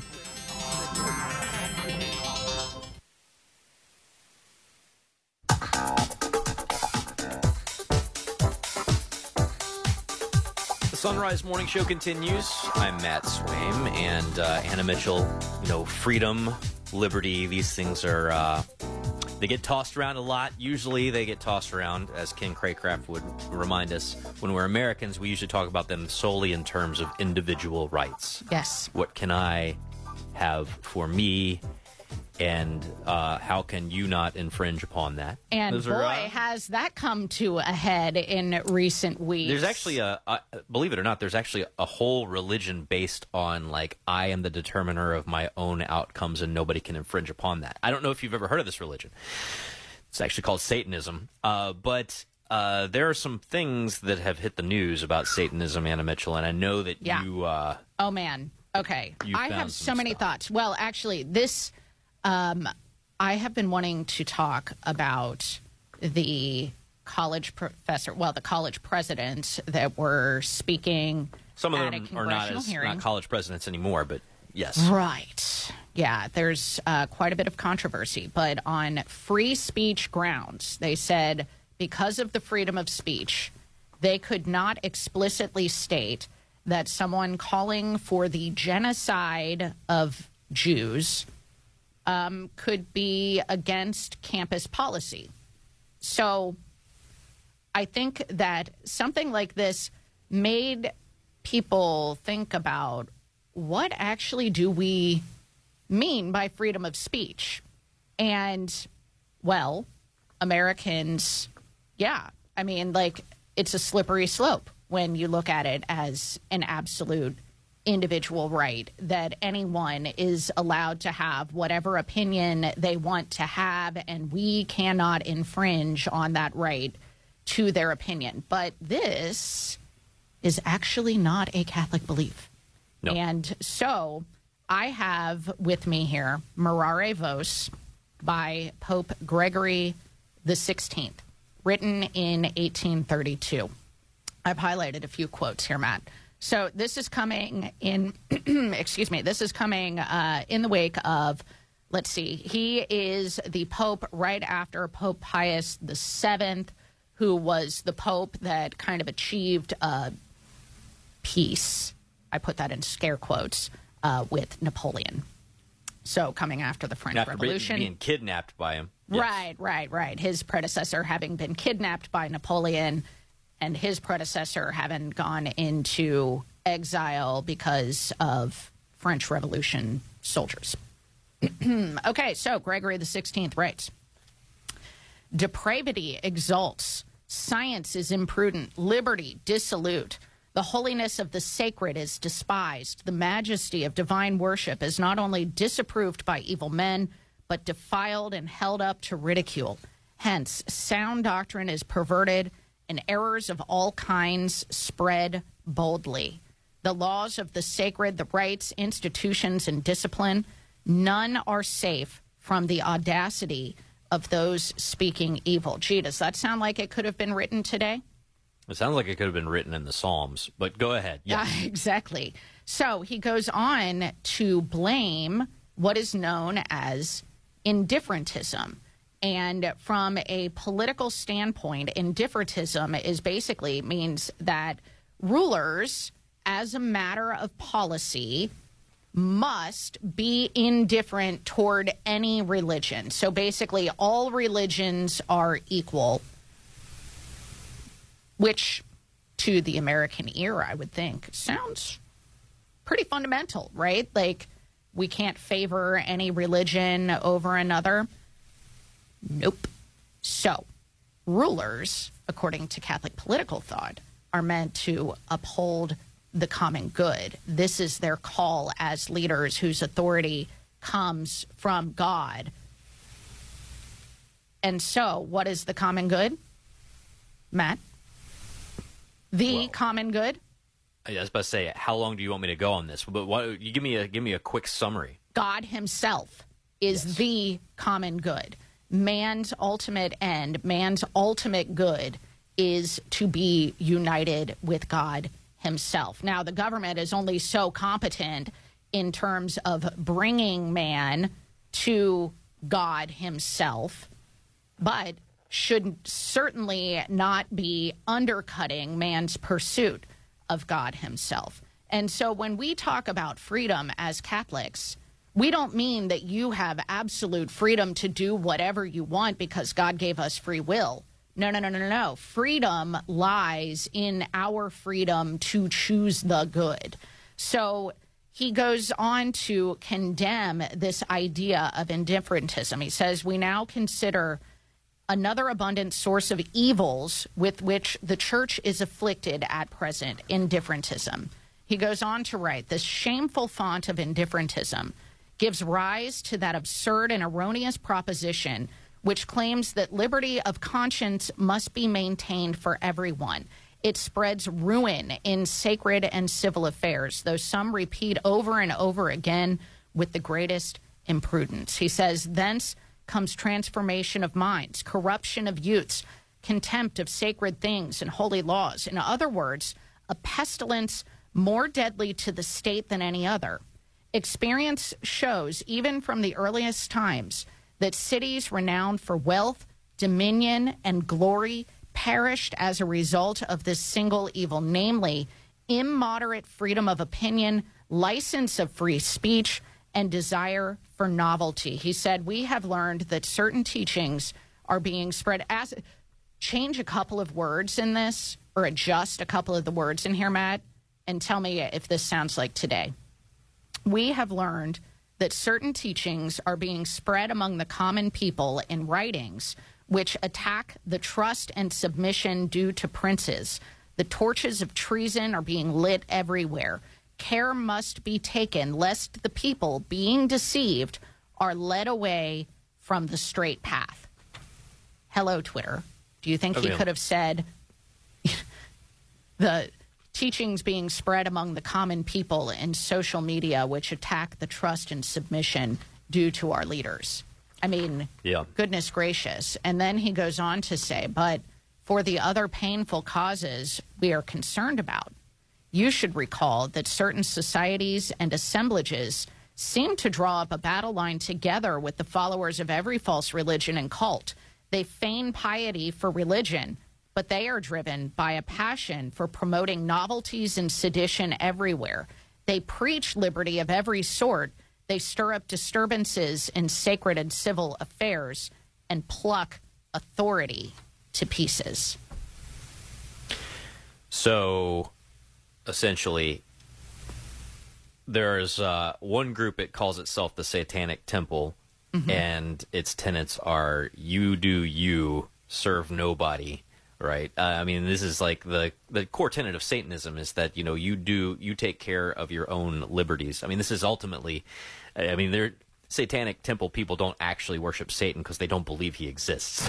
Right. Right. But that impulse goes back all the way to Lucifer's fall, right? I will not serve. I will do what I will do.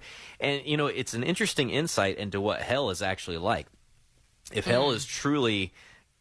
if heaven is full of people who say to God, as C.S. Lewis says, heaven is full of people who say to God, thy will be done, and hell is full of people to whom God says, all right, thy will be done, who wants to be in a place with no authority and no morality, full of nothing but people, nothing but the most selfish souls of all time? Like, no...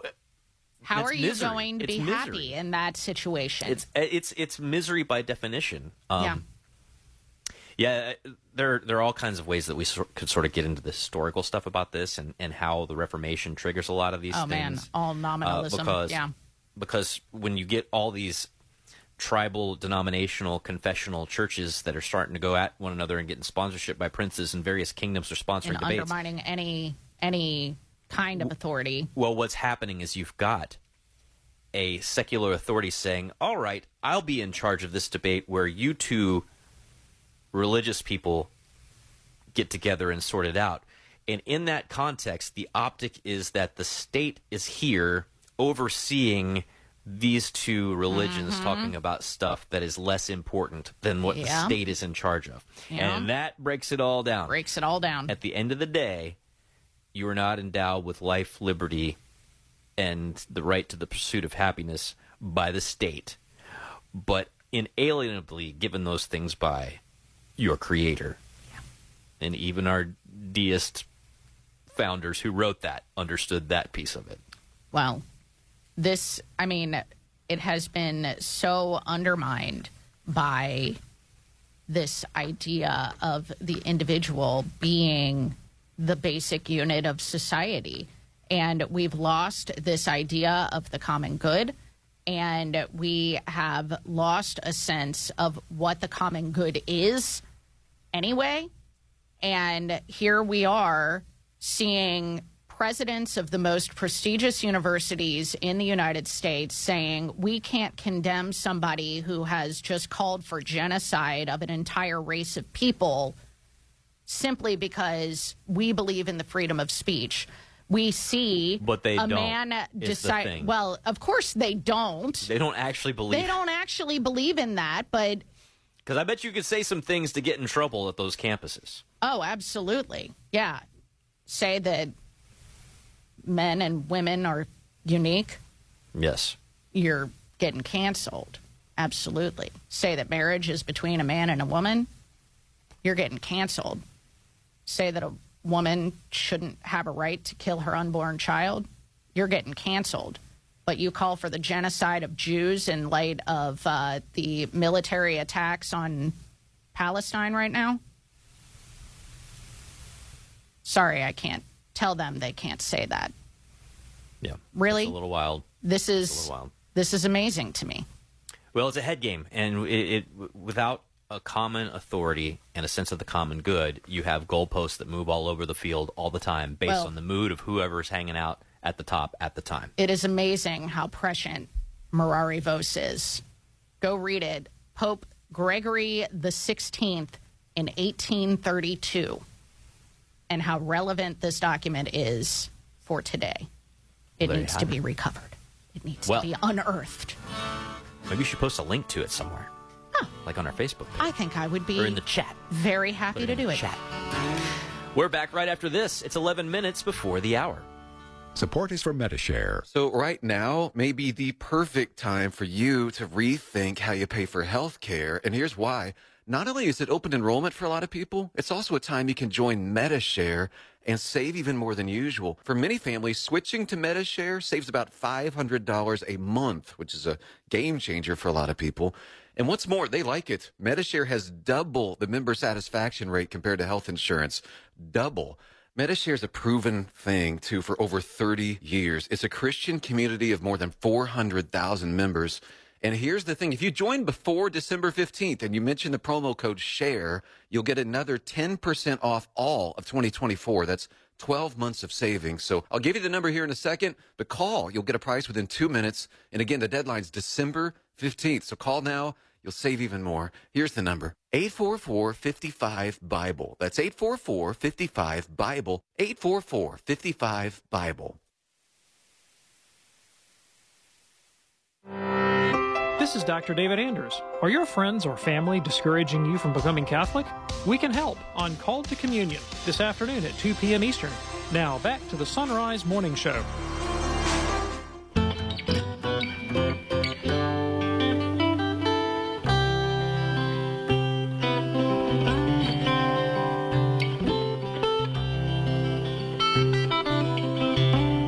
Matt, are you there? I'm there.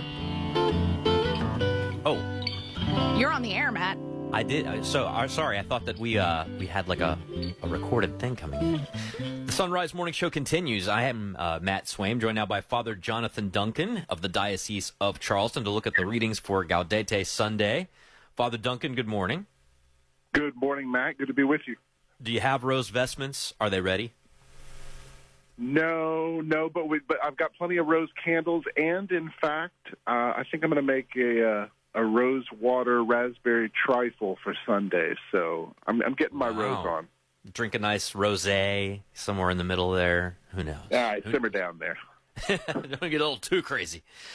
So we get some really interesting stuff. Gaudete, of course, means rejoice. We're going to hear that throughout the course of the early readings in Mass and in the responsorial psalm. But, we've been hearing a lot about John the Baptist through the beginnings of Advent, and now we get to see him sort of decreasing, right? Him sort of shifting things and the focus going much more towards Christ. Absolutely. So, again, we've been unfolding these mysteries through the season of Advent. And, of course, we began Advent, and even a couple of weeks before Advent, with looking at the return of the Lord Jesus and how that return will be chaotic and cataclysmic in many ways, but also a source of hope.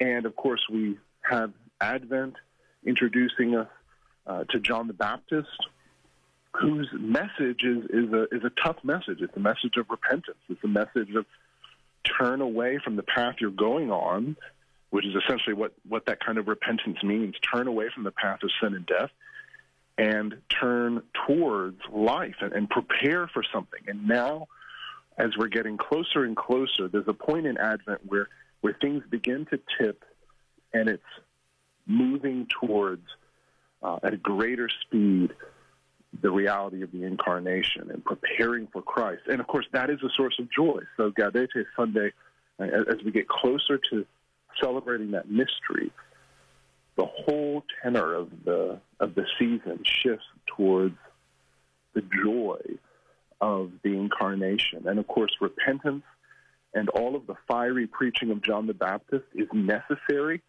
but it's also meant to prepare and to lead one to the point where you come face to face with the Son of God. It is interesting, to hear how John handles these questions that come to him, different than the way that Jesus answers these same questions when they come to him. Because in Matthew chapter 16, Jesus is in Caesarea Philippi. He says to his disciples, "Who's everybody say that I am?" And they say Elijah, Jeremiah, one of the prophets. Some say you're even John the Baptist. Well, when John the Baptist got asked this question, he said, "I'm not the Christ," right? He was pretty clear that he was not the guy. Not the guy. He said, "I'm not the Christ. I'm not the one. There's another coming after me. I'm not quite, there seems to be some mystery with John as to, is this relative of mine, is this cousin of mine really the one?" But he's very clear. I'm not the Christ. And yet when even John sends his disciples to Jesus, John from prison, what does Jesus say? What is the message he sends back? John, look at what you're seeing. In other words, he doesn't answer with a simple, yes, I'm the Messiah, though there are times where he does, reveal himself completely. But he says, no, look at what I've been doing. Ask your own heart. The blind are seeing. You've got the sick being made well. You've got good news preached to the poor. In other words, you've got the fulfillment of what we're going to hear on Sunday from the prophet Isaiah. Good news coming to those who are in bondage. Good news to the poor. Good news to all those marginalized. So you tell me, who do you think I am?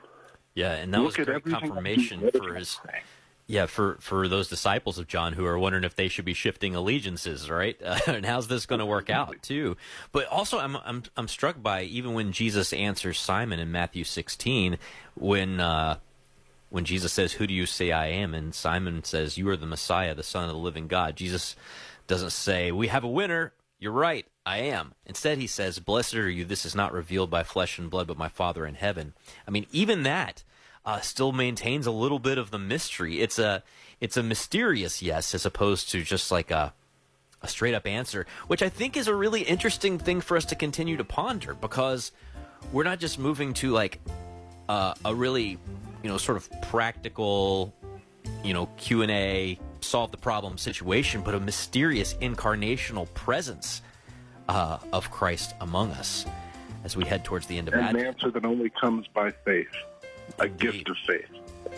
Well, thank you so much, Father Jonathan Duncan. Have a great weekend, and don't go too crazy on that rosewater thingy you're making. Thanks, Matt. All right, we are done here on the EWTN Radio Network for Friday. We got a little bit coming up for our local audience, but we'll talk to the rest of you during the third week of Advent. It's hard to believe that we'll be in the home stretch towards Christmas, but we'll be here to help you out, and hope you'll be here to help us out. Until then, I'm Matt Swaim. May God bless you and keep you and grant you his peace. I'm Father Rob Jack. Join me this afternoon for Driving Home the Faith when Ambassador Michelle Burke-Bowes will report on the status of the Children's Hospital that's in Bethlehem in the Holy Land. Brian Close will discuss the latest news from Human Life International. I'll explain the readings for Gaudete Sunday, with frequent traffic and weather to get you home safely. That's this afternoon beginning at 4 on Sacred Heart Radio. You're on the road to Christ the King. Driving home the faith.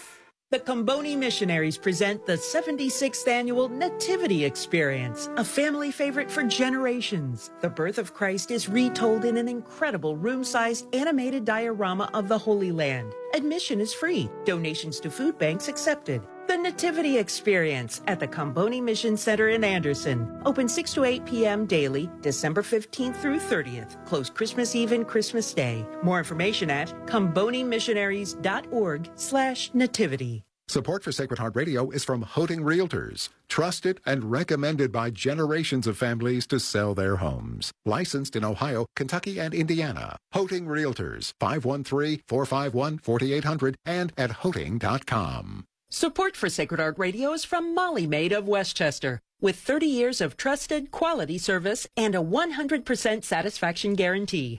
1-800-MOLLY-MAID or at mollymaid.com. Molly Maid, a clean you can trust. Support for Sacred Heart Radio is from Delhi and Harrison Pet Centers, with everything your pet needs, from guppies to puppies. Offering curbside pickup, in-store, and online shopping at DelhiPetCenter.com. That's DelhiPetCenter.com. Support for Sacred Heart Radio is from Twin Dental of Cincinnati. Since 1986, twin brothers Drs. David and Michael Rothen have been providing superior dental care in a relaxed and comfortable setting for the entire family. The twin dental doctors utilize advanced dentistry techniques from sedation to implants and the latest in cosmetic options to preserve and beautify smiles. Twin Dental, located just off the I-275 exit at Hamilton Avenue. For a complimentary evaluation, 513-825-6111 and online at twindental.com. Start your new year with purpose. Gate of Heaven Cemetery of the Archdiocese of Cincinnati is here to help you understand church teachings, to assist your loved ones tomorrow by thinking ahead today.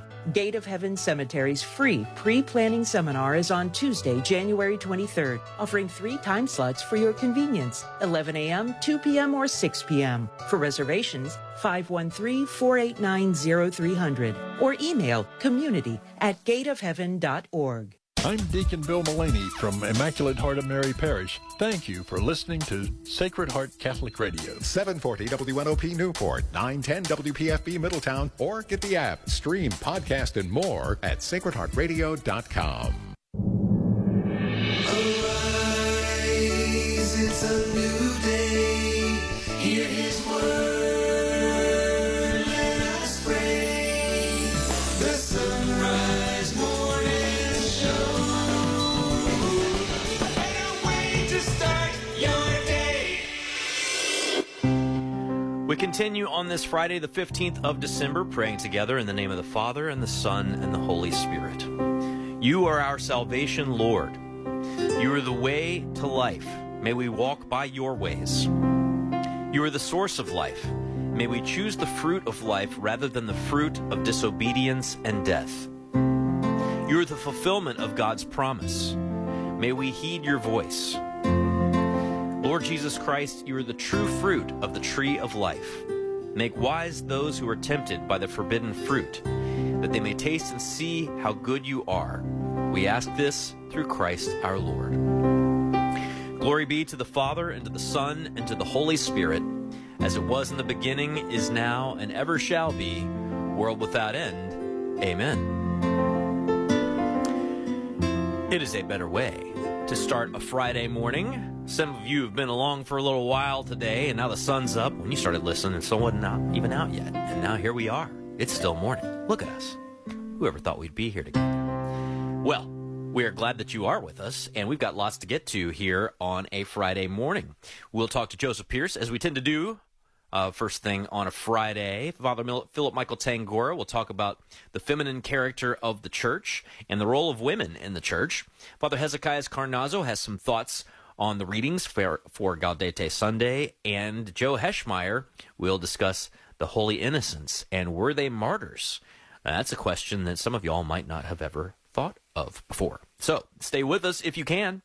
Right now it is 2 minutes past. News, a service of Bridgetown Finer Meats and BridgetownFinerMeats.com. Here's Anna Mitchell. Good morning. Abortion clinics across Ohio are now asking a judge to permanently block the state abortion ban. This comes after Ohioans voted to approve Issue 1 last month, which adds abortion rights into the Ohio Constitution.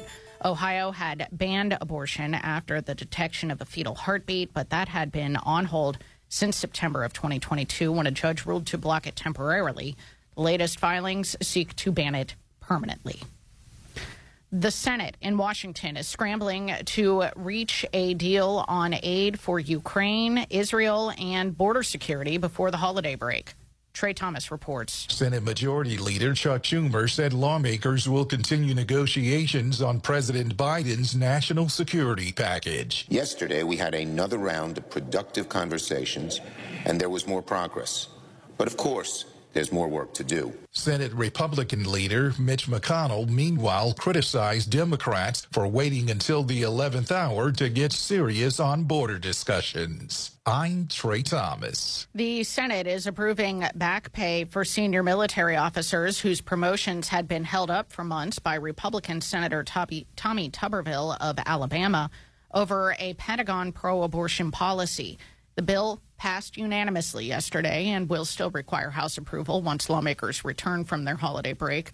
Tuberville held up promotions for 10 months in protest of the Defense Department's policy that allowed service members reimbursement to travel to obtain abortions, but he eventually gave in. It appears that a potential merger between the Diocese of Columbus and the Diocese of Steubenville is back on the table. The National Catholic Register reports Columbus Bishop Earl Fernandez and Steubenville's Apostolic Administrator, Bishop Paul Bradley, met recently for what was described as very preliminary discussions. The idea of a merger had been originally proposed in 2022, but was scrapped after resistance from parishioners and clergy. Pope Francis yesterday received members of Unitalsi, an Italian charitable organization dedicated to assisting people with illnesses or disabilities to make pilgrimages to Lourdes and other sanctuaries around the world. From Vatican Radio, Christopher Wells reports. The Pope began the catechesis. That is not the right story. Hang on, that was not Christopher Wells. Here it is. The Holy Father thanked them for their valuable service and encouraged them not to grow tired in going against the tide in a world that marginalizes and discards people in the name of well-being and efficiency at all costs. The Pope went on to reflect on the symbols of the anniversary logo, a staff and sandals representing pilgrimage, and the image of the Blessed Virgin Mary. Pilgrimage, the Pope said, is at the center of their work and can serve as a balm for the wounds of people with disabilities or illnesses, for the elderly, and for the poor who take part in them.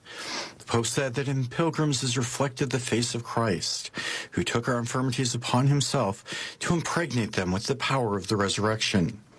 The experience of pilgrimage, embracing the values of welcome, hospitality, and solidarity, can become a sign of a church that walks together, a church as a field hospital.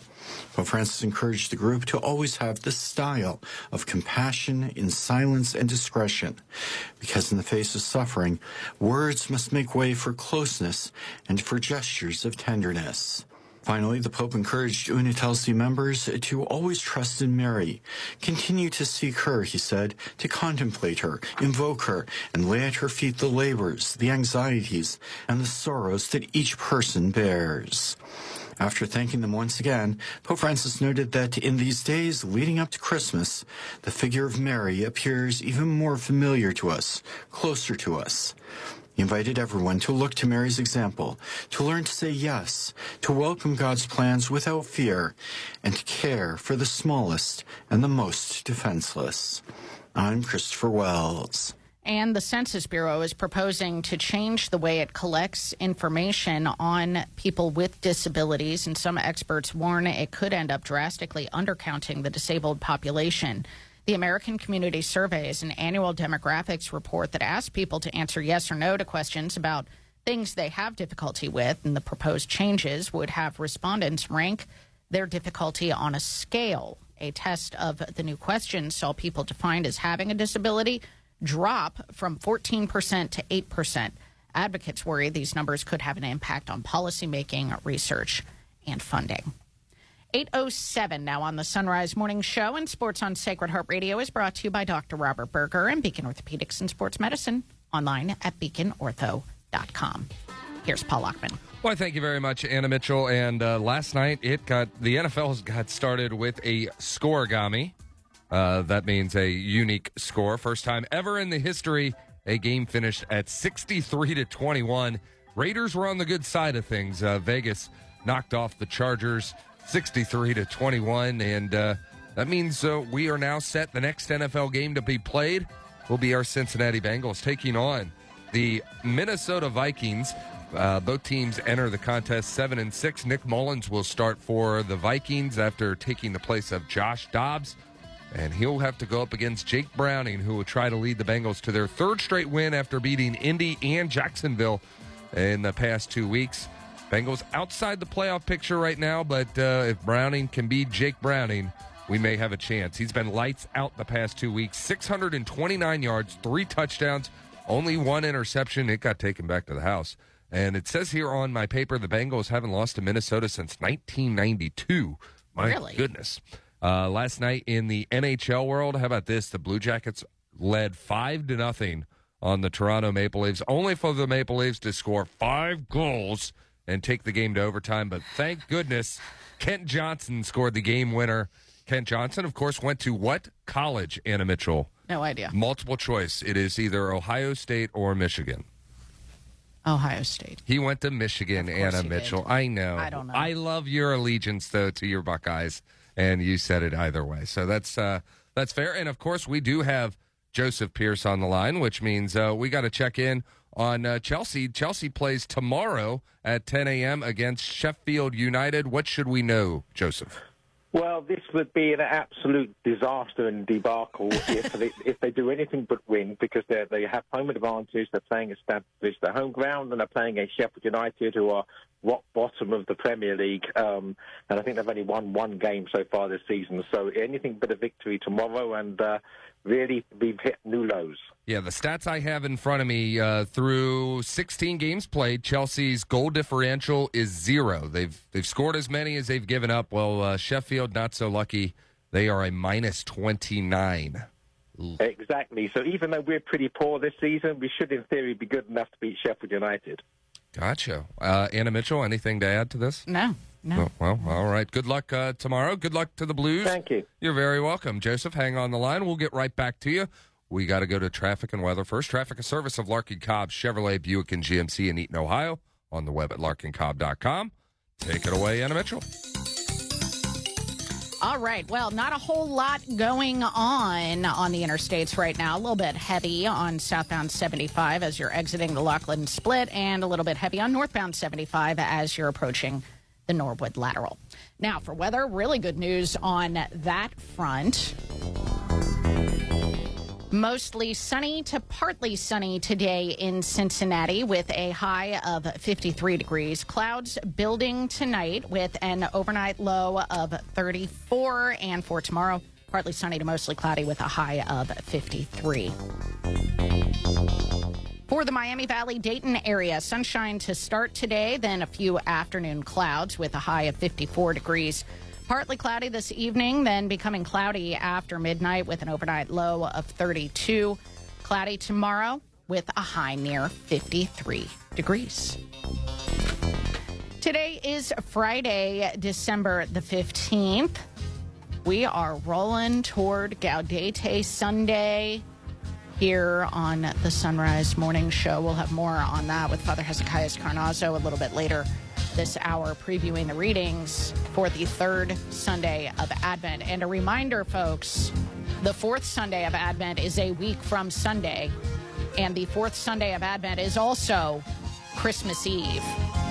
So just keep that straight in your heads. We'll talk more about that next week and try to figure out the whole Mass situation with you while we're at it.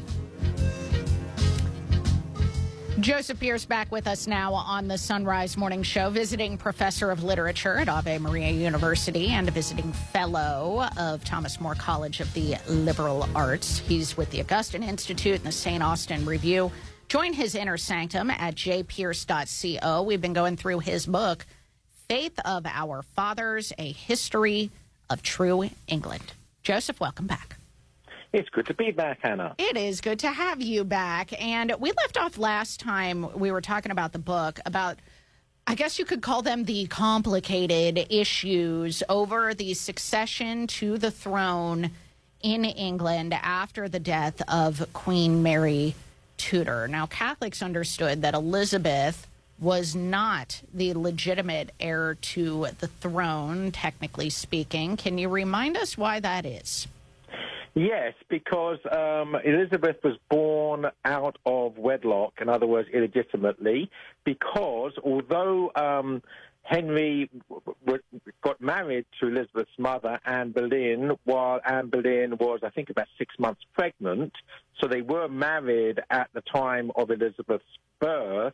The point is that Henry was still married in the eyes of God, in the eyes of the church, to his first wife, Catherine of Aragon, and therefore the marriage with Anne Boleyn was an invalid marriage, and therefore Elizabeth was born out of wedlock. And as someone, if someone's illegitimate, not born within the sacrament of marriage, they're not legitimate to become heirs to the throne. So therefore Elizabeth could not be the true heir to the throne. That's the logic behind it. Okay, but from a Protestant standpoint, he did marry her and divorced Catherine of Aragon, but even that is a complicated matter, is it not? Yeah, I mean, because at various times, Henry VIII, for instance, himself declared at one point Elizabeth illegitimate and not an heir to the throne. So, yeah, even her father seemed somewhat in doubt as to whether or not she was legitimate. So, you know, the whole thing was very, very complicated, and it would remain so. And this was used actually by Elizabeth, torturers and spy masters, and by Elizabeth herself, to basically say that Catholics were traitors because they questioned her legitimacy. Okay, well, I want to get back to that point in just a second, but I think it worth covering. Who did Catholics recognize as the legitimate heir to the throne if Elizabeth was not? So Mary Stuart, Mary Queen of Scots, was definitely the heir to the throne after Elizabeth. Even if you accept Elizabeth's legitimacy as the monarch, until or unless she gets married and has children, which of course she never does, Mary Stuart, Queen of Scots, is the legitimate heir to the throne. And of course, if Elizabeth is not legitimate, then Mary, Queen of Scots, becomes queen as soon as Mary Tudor dies. So she's the queen, and what complicates things is that she has problems in Scotland. She's Mary, Queen of Scots, largely because of the Calvinists, the Protestants up there, and she's forced into exile from her own country and comes to Elizabeth, her cousin, seeking support and succor, and what Elizabeth does is throw him into prison. So we now have what many people consider to be the true Queen of England imprisoned by people who people think is the false Queen of England. Wow. So you can just see the turbulent and confused time in which England had been plunged, thanks to Henry VIII's own infidelity. Well, with cousins like that, who needs enemies? My goodness. Exactly. So go back to this point. How did all of this then play into how Elizabeth would treat Catholics during her very long reign? Yeah, well, things were complicated because the northern part of England, which was staunchly Catholic anyway, in 1569. Mary, Queen of Scots, arrives in England seeking support from her cousin, and is put in prison in 1568. In 1569, the following year, the northern earls and the people of the north of England marched south, intent on freeing the Mary, Queen of Scots, the true queen as they see her. And of course, most of these are Catholics. When that rebellion is put down ruthlessly, with people being hanged without trial in villages all over northern England, Pope St. Pius V responds basically by excommunicating Elizabeth for her brutality. He calls her the pretended Queen of England, so where he stands on the legitimacy issue is not in doubt. And that angers Elizabeth to such a degree that she steps up her war on the Catholics of England. I think maybe with that little teaser, we should leave it there for today, and we'll get more into some of the incredible stories that come out of this time with the martyrs of England and Wales. But in the meantime, you can find the book, Faith of Our Fathers, A History of True England, linked at sunrisemorningshow.com. We've been talking to Joseph Pearce. You can also find his website, jpearce.co, linked at sunrisemorningshow.com. Joseph, thank you so much. My pleasure, Anna, as always. God bless you. You too, Joseph. Thank you very much. All right, 17 past now on the Sunrise Morning Show. We're back with traffic and weather right after this. Food makes the party, and you can find the perfect party foods at Bridgetown Finer Meats, a proud supporter of Sacred Heart Radio. From mini sandwiches to their jumbo pretzel sandwich, meat and cheese or vegetable and relish trays, Bridgetown Finer Meats can make hosting a party a breeze. And choose your wine while you're there. The BFM Wine Shop has high-quality wines from all over the world. Bridgetown Finer Meats on Bridgetown Road, 513-574-3100, on the web at bridgetownfinermeats.com. Offering Catholic retreats based on Ignatian spirituality, the Jesuit Spiritual Center invites you to a weekend of prayer and renewal. As you begin a new year, take time to slow down, refocus, and experience the peace of Christ that surpasses all understanding. Register now at JesuitSpiritualCenter.com. JesuitSpiritualCenter.com. That's JesuitSpiritualCenter.com. JesuitSpiritualCenter.com. Tim Maley here, General Manager at Shock Tile and Carpet. Shock is a proud supporter of Sacred Heart Radio. Family owned and operated since 1928, Shock hopes this season is filled with many blessings to you and yours.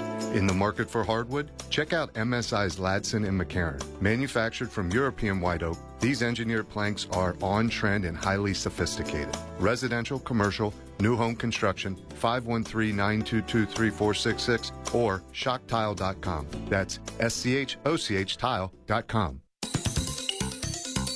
19 past now on the Sunrise Morning Show, and this traffic report is a service of Rose Automotive, pre-owned vehicles on Erie Highway in Hamilton, on the web at roseautomotivegroup.com. Not seeing much happening on the interstates right now. You're moving pretty well, no matter where you're headed. Let's look at weather. Great news there, too. Mostly to partly sunny today in Cincinnati with a high of 53 degrees. Might be a good day to go out and put up your lights on your house if you're planning on doing that. Clouds building tonight, not as cold with an overnight low of 34. Partly sunny to mostly cloudy tomorrow and a high of 53. For the Miami Valley-Dayton area, sunshine to start, a few afternoon clouds with a high of 54. Partly cloudy this evening, cloudier after midnight with an overnight low of 32. Cloudy skies tomorrow with a high of 53 degrees. Now, please pray with me the prayer for Ohio. In the name of the Father, and the Son, and the Holy Spirit, amen. Ever-living God, you give life and desire a future for all your children. Take hold of our nation, state, and community, and awaken in every heart awe for the gift of life. Send your Spirit to strengthen us with wisdom and fortitude as we defend mothers and children in Ohio from laws that disregard their health and safety. Mary and Joseph trusted in you and welcomed Jesus into our broken world. Father, we ask their intercession to protect the preborn and their mothers, and to guide all parents in raising their children. May they help us build a civilization of love by upholding the sacredness of life, preserving parental rights, and accompanying pregnant women in need. We ask this through Christ our Lord. Amen. Our Lady, Mother of the Family, pray for us. Saint Joseph, protector of the unborn, pray for us. Father Philip Michael Tangora joins us next. It's 21 past. Bill Levitt here, and my advice for static-free winter listening is get the Sacred Heart Radio app by going to sacredheartradio.com and using the QR code. Then you'll hear us on your phone from anywhere and car radio through Bluetooth. If you listen to the radio while driving and 740 has too much interference, try 910 AM at home. Ask your smart speaker to play Sacred Heart Radio, or visit sacredheartradio.com and click on Listen Live to enjoy Sacred Heart Radio static free. Start your new year with purpose. Gate of Heaven Cemetery of the Archdiocese of Cincinnati is here to help you understand church teachings, to assist your loved ones tomorrow by thinking ahead today. Gate of Heaven Cemetery's free pre-planning seminar is on Tuesday, January 23rd, offering 3 time slots for your convenience, 11 a.m., 2 p.m., or 6 p.m. For reservations, 513-489-0300 or email community@gateofheaven.org. Support for Sacred Heart Radio is from Trinity Church Supply, providing church supplies and religious gifts worldwide. From Catholic greeting cards, books, and willow tree to sterling silver medals, rosary, sacramental gifts, and statues. Trinity Church Supply, 5479 North Bend Road. Hi, this is John Kennedy, a State Farm agent and a proud supporter of Sacred Heart Radio. If you need life insurance, I can help process the best options for you and your family. You can reach me at 859-485-2000 or online at johnkennedyinsurance.com. Sacred Heart Radio is blessed to have the support of Larkin Cobb Chevrolet Buick GMC in Eaton, Ohio, offering a wide range of new and used cars, trucks, and SUVs with on-site financing. Larkin Cobb, close to Eaton, Richmond, Dayton, and Brookville. On the web at larkincobb.com.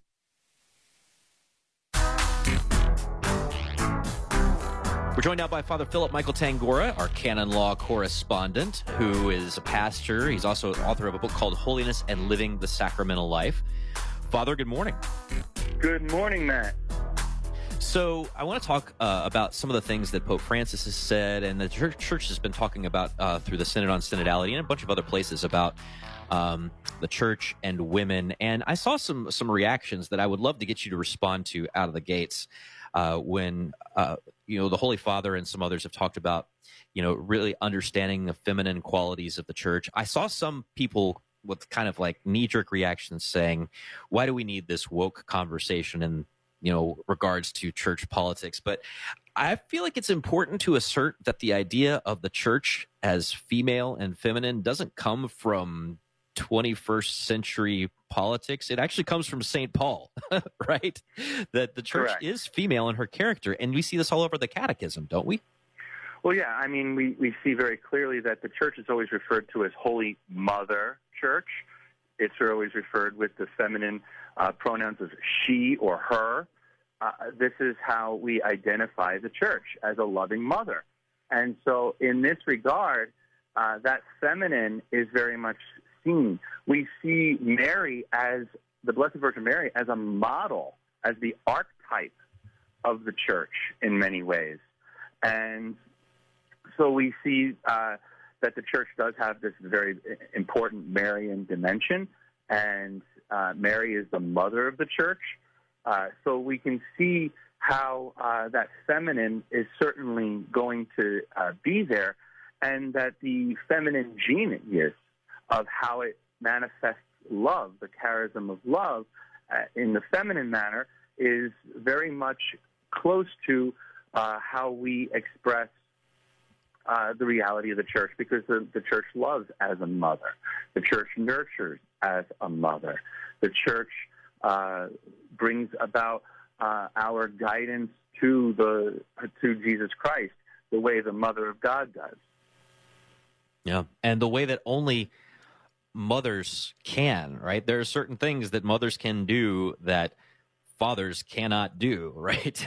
No matter how much we try. Because the church brings forth life. It generates new life. It gestates new life of faith through baptism.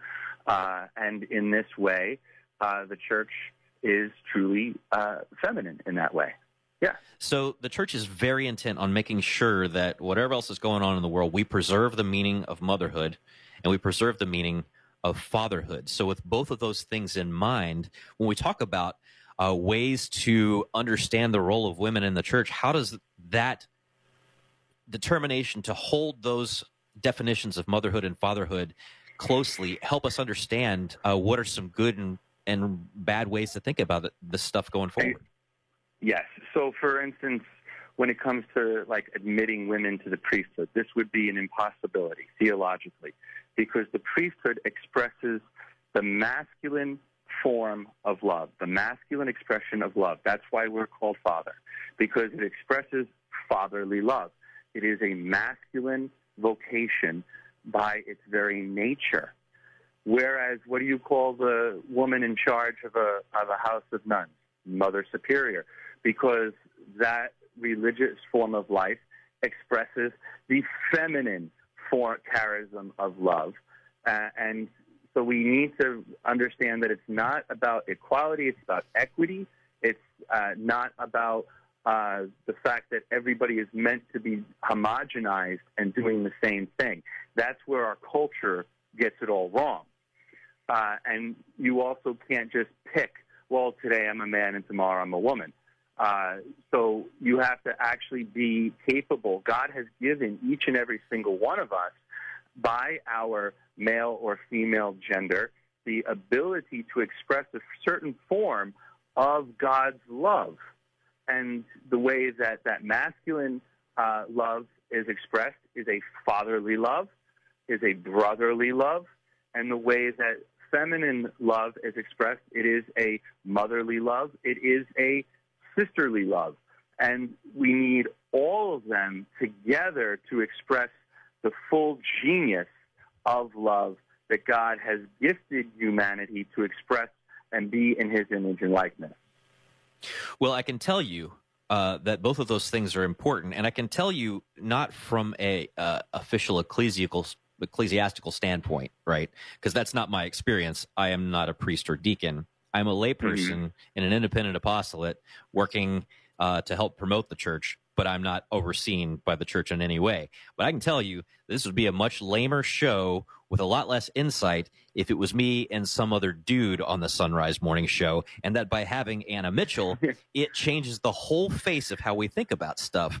And so absolutely, that's to me, it helps me understand, like, for instance, at the parish level, like, women can't be priests, but I can tell you that if you want something done at my parish, you go to the women in the office. You get the pastor for permission, but you get the women, or it's not going to happen.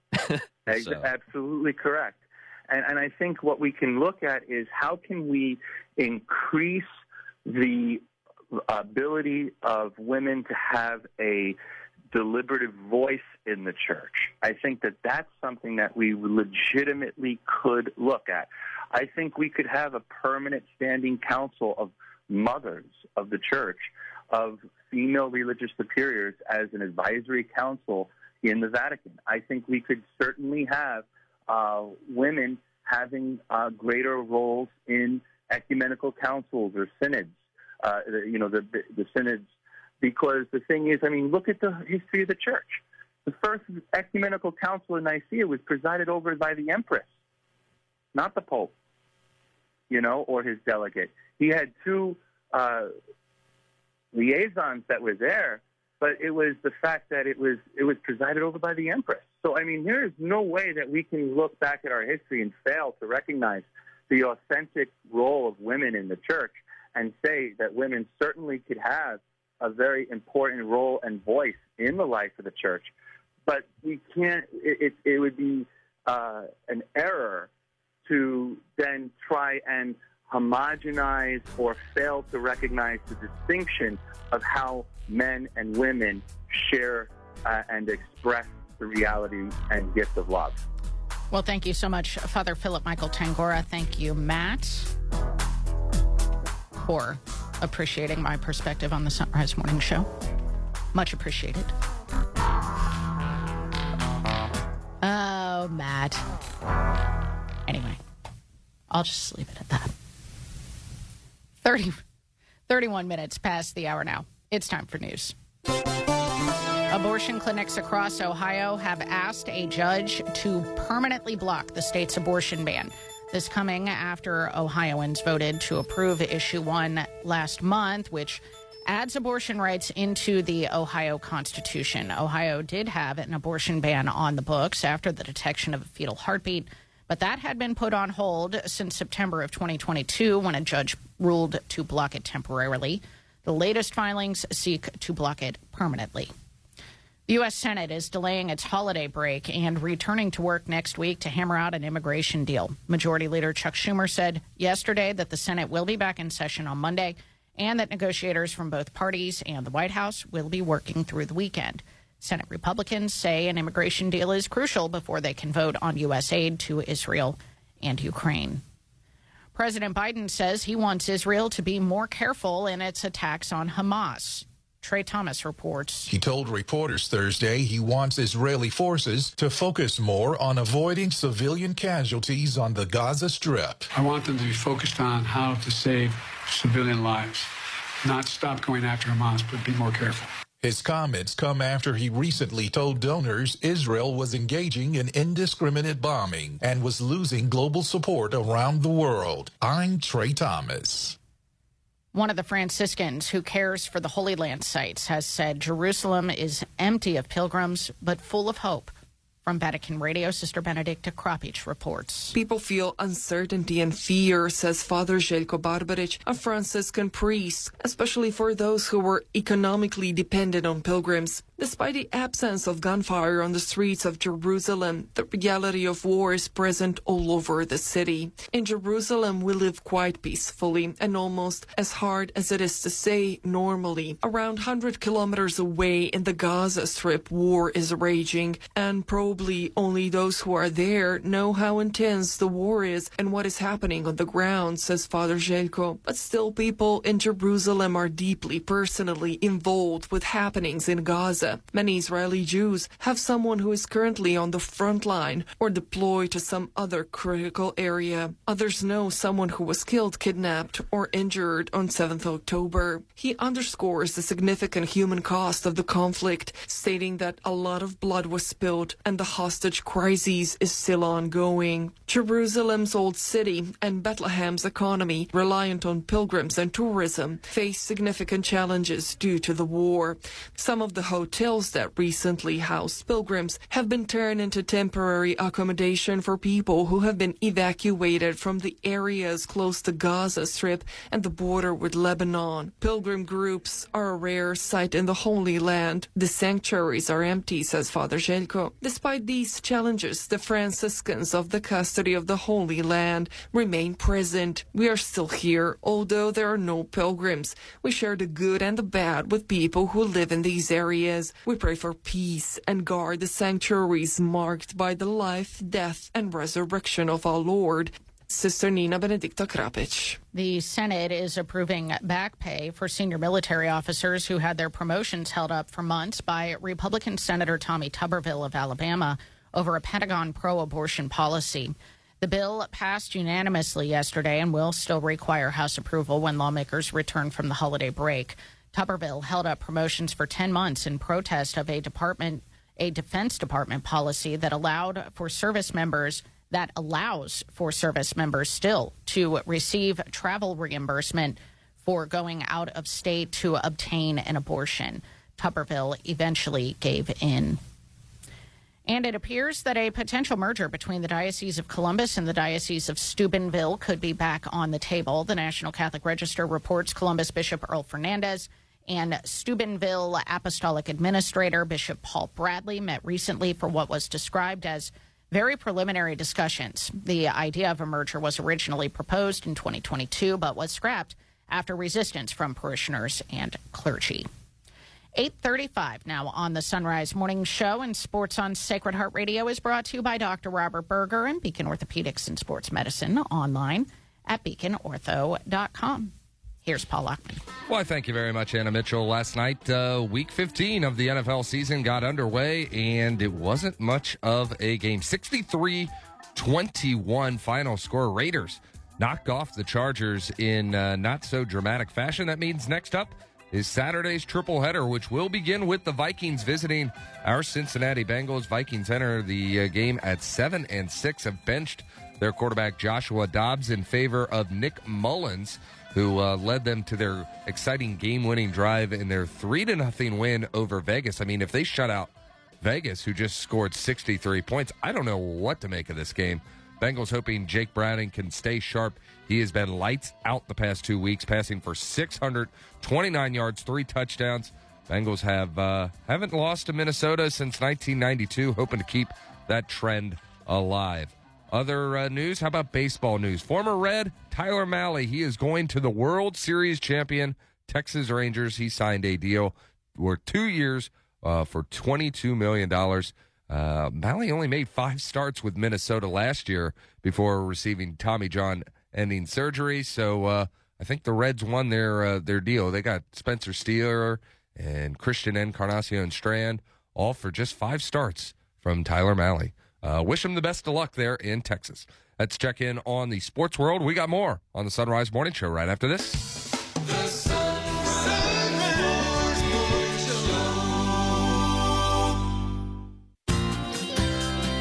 I'm Father Rob Jack. Join me this afternoon for Driving Home the Faith when Ambassador Michelle Burke-Bowes will report on the status of the Children's Hospital that's in Bethlehem in the Holy Land. Brian Close will discuss the latest news from Human Life International. I'll explain the readings for Gaudete Sunday, plus frequent traffic and weather to get you home safely. That's this afternoon beginning at 4 on Sacred Heart Radio. You're on the road to Christ the King, driving home the faith. Support for Sacred Heart Radio is from Dr. Robert Berger at Beacon Orthopedics and Sports Medicine. Dr. Berger has been recognized by Cincinnati Magazine nearly every year over the past 20 years as one of the top physicians in orthopedic surgery, and he serves as team physician for Xavier University, Mount St. Joseph University, and LaSalle High School. Dr. Berger treats patients of all ages at the Beacon West office on Harrison Avenue and on the east side at Cincinnati Sports Club. For more information, 513-354-3700. Online at beaconortho.com. Support for Sacred Heart Radio is from Rose Automotive, serving the Hamilton area with a wide selection of pre-owned cars, trucks, and SUVs. Rose Automotive, celebrating over 30 years of automotive excellence. On Erie Highway in Hamilton. RoseAutomotiveGroup.com. Put your money where your heart is. Do business with someone who shares your faith and values. From Sacred Heart Radio's Angels List of Underwriters. And don't forget to tell them where you found out about them. Go to sacredheartradio.com and click Angels List. Back with us now on the Sunrise Morning Show is Father Hezekiah Carnazzo from the Institute of Catholic Culture. Good morning, Father. Good morning, Annie. It's such a blessing to be with you and your listeners this morning. It is a blessing to have you back. And for the first reading for Gaudete Sunday this weekend, the third Sunday of Advent, we head to Isaiah 61, in which we hear the famous words, "The Spirit of the Lord God is upon me, because the Lord has anointed me. He has sent me to bring glad tidings to the poor, to heal the brokenhearted, to proclaim liberty to captives," so on and so forth. Says to announce a year of favor from the Lord. What does that mean? Well, Annie, most of us would recognize these words from the Gospel of Luke, chapter 4, in which Jesus unrolls the scroll of Isaiah and does just this, announces the year of the Lord. The year of the Lord is the Jubilee year, the year in which the Jews were called to live out a year of Sabbath rest, in which they lived out their vocation in the image and likeness of God by doing some fundamental things, all of which were related to one reality, and that is granting freedom. Release to the slaves, freedom to the land, freedom from work, in which they lived out really the Sabbath day of Genesis. And they were called to do this every 50 years. And what's important to remember in the Old Testament is that this is the fundamental command by which God was calling his people out of Egypt to be freed from the slavery of Pharaoh and return to the dominion of God, in which they would live as citizens of the kingdom in the image and likeness of the King who had granted them freedom. However, they refused to follow this particular law. They failed to do it. As you can imagine, every 50 years I'm supposed to give back everything I've made, return all the land, release all my servants, forgive all debt. Not a very attractive thing for someone who is fairly well-to-do and has power and wants to retain that power. And this becomes a fundamental issue which drives the Babylonian exile some 700 years before the coming of Christ. And most Christians do not realize the importance of the Jubilee year, and they fail to realize what Jesus is doing and why he's doing it in his ministry. After having been baptized in the Jordan, unrolls the scroll of Isaiah, Luke chapter 4, and then goes about enacting the Jubilee year, right? And doing so through his healing ministry. By doing this, by granting freedom and release from those in bondage, namely the blind, the paralytics, the harlots, the forgiveness of sin, is all about this reality, because it was the King, that's the Messiah, the anointed one, the one his the Spirit of the Lord is upon them that is called to grant this to his people. The kings of the Old Testament have failed to do so, but the King, the Messiah of the New Testament, it is central. It is the foundation of his ministry. Yeah, and I want to get back to that in a moment here, but I want to talk about the second part of this first reading. So we heard verses 1 and 2, and then that gets attached with verses 10 and 11. I rejoice heartily in the Lord, in my God is the joy of my soul. Sounds very much like the Magnificat of our Blessed Mother. Can you talk about the connection between our Blessed Mother and the Jubilee? Yeah, the connection is just in the verse just above it. He's healed the brokenhearted. He has proclaimed liberty to the captives, release to the prisoners. See, that's all Jubilee talk. And so those that formerly were slaves are now rejoicing in the Lord, for he has wrapped me in the mantle of justice. Like a bridegroom is adorned as a diadem, like a bride bedecked with her jewels. So now that which is true about the king has become true about me, who was formerly a slave. And this is why Mary, quoting this text, says, look, I am the lowest of the low, right? And yet the Lord has looked upon me. This is all language from the daughter of Zion that we normally refer to the church, but it's historical references to the Old Testament, to those in that we read about in 2 Kings chapter 25, the poorest of the poor, the slaves who were left in the land at the time of the Babylonian exile, who were given their Jubilee, not for 1 year, but for 70 years. And then this people who are in slavery become identified by extension with all of Israel returning from Babylon and remaining under foreign oppression. And all of Israel realizing that they themselves were in slavery. Of course, not to the Persians, the Greeks, or the Romans, ultimately slavery to sin. And this is why the Pharisees and the Sadducees and all the people of God at the time of the Messiah are going about looking for cleansing. We need to be cleansed spiritually. Yeah, the Pharisees will go down to the Jordan rivers. We've seen the Gospel of John, and they're looking for the one who's going to cleanse Israel. Remembering Ezekiel 36 and other prophets who said, when this comes, when the Spirit of the Lord does come to rest upon man again, when the Messiah is restored, when the King is restored, then we have to do the one thing necessary. We have to be cleansed of our sin, that is our attachment to the evil one, who is the slave master, and we need to be restored in the freedom of God. Well, you're partially answering what I wanted to ask next, which was to look at the gospel reading that we have this weekend for Gaudete Sunday, John chapter 1. Basically, John's version of what we heard last week in Mark, going back to John the Baptist on the banks of the Jordan River, just ahead of baptizing Jesus himself. Why are we continuing to return to the Jordan during Advent? That's a great question, and liturgically, historically, Feast of the Nativity of Christ, Christmas, the Feast of the Baptism of the Lord, what we call in the East Theophany, and the Feast of Epiphany, the visitation of the wise men, and the wedding at Cana were all one feast. Because liturgically, we're not so much interested in historical reenactment, but in theophanic experience, that is God showing forth about who he is. So for liturgically, we're interested not so much exactly in the baby in the crib or in the manger, but who that baby is. And we don't come to really understand who that baby is until the kings kneel down and offer their worship to this child, until the Heavenly Father opens his voice and the Jordan River and says, "Behold my beloved Son." And so now we see this convergence liturgically in our liturgical readings, and then we hear that beautiful announcement, "The Spirit of the Lord is upon this one, and to this one I bow down." We've been talking to Father Hezekiah Carnazzo. And, Father, if listeners want to check out what's coming up soon at the Institute, how do they get more info? We've got a whole schedule prepared for the new year, including a year-long study of the Fathers of the Church. InstituteofCatholicCulture.org. Come check us out. Linked at sunrisemorningshow.com. Thank you, Father. Joe Heschmeyer joins us next. It's 14 till.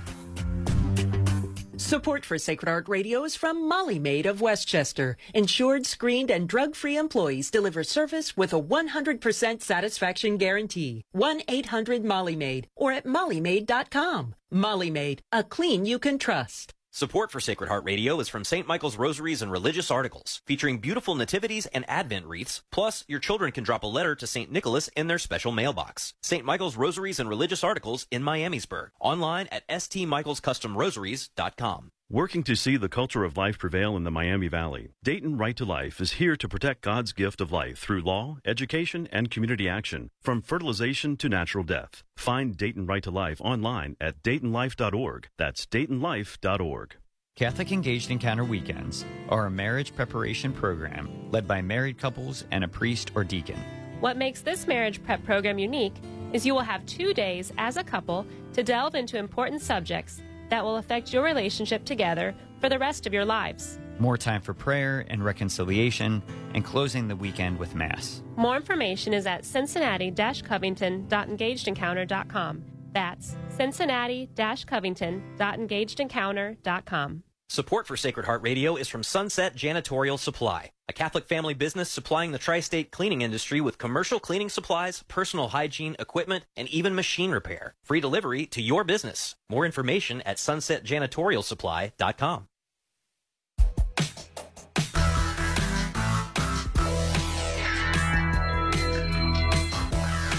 It's 12 till. You're listening to the Sunrise Morning Show on Sacred Heart Catholic Radio, 7:40 a.m., 9:10 a.m. Good morning to everyone listening online or via the Sunrise Morning Show app. We are happy to have you along with us this morning.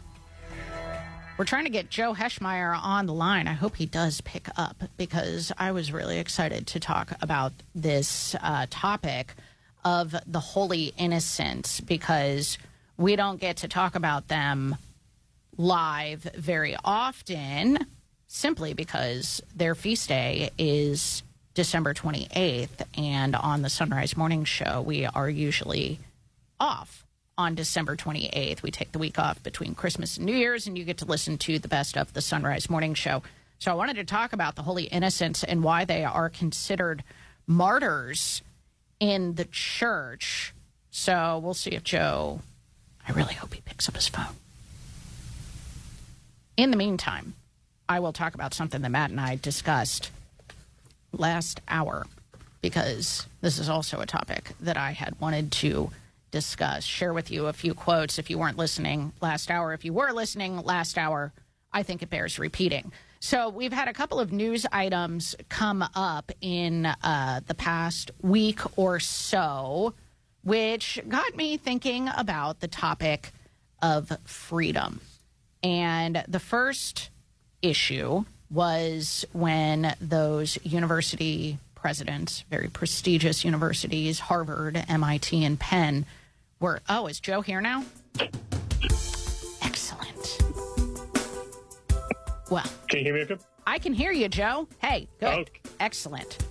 We'll let Joe get settled here for a second. But anyway, folks, I would just encourage you, since I'm not going to go through the quotes now, to look up Pope Gregory XVI's Mirare Vos and read it.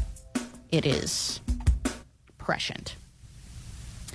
Joe Heschmeyer joining us now on the Sunrise Morning Show. He's an apologist with Catholic Answers and host of the Shameless Popery podcast, which you can find at Catholic.com. Joe, good morning. Thanks for having me. You bet. Okay, so we are going to talk about the Holy Innocents today. Their feast celebrated in the church within the Christmas octave on December 28th. And since we're never live here on the Sunrise Morning Show, I wanted to talk with you about them today. And we learn about them in the Gospel of Matthew, chapter 2. Verse 16 says, "Then Herod, when he saw that he had been tricked by the wise men, was in a furious rage and had sent and killed all the male children in Bethlehem and in all that region who were 2 years old or under, according to the time which he had ascertained from the wise men." Then was fulfilled what was spoken by the prophet Jeremiah.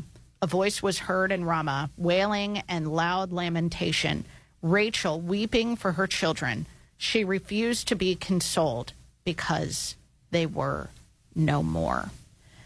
Now, Joe, the church honors these children as martyrs, but one might wonder how that could be possible if these children, 2 years old or younger, they would have had no idea who Jesus Christ was or had any idea why they were being murdered by Herod's men. So I think the first thing we need to get straight here is, what is a martyr?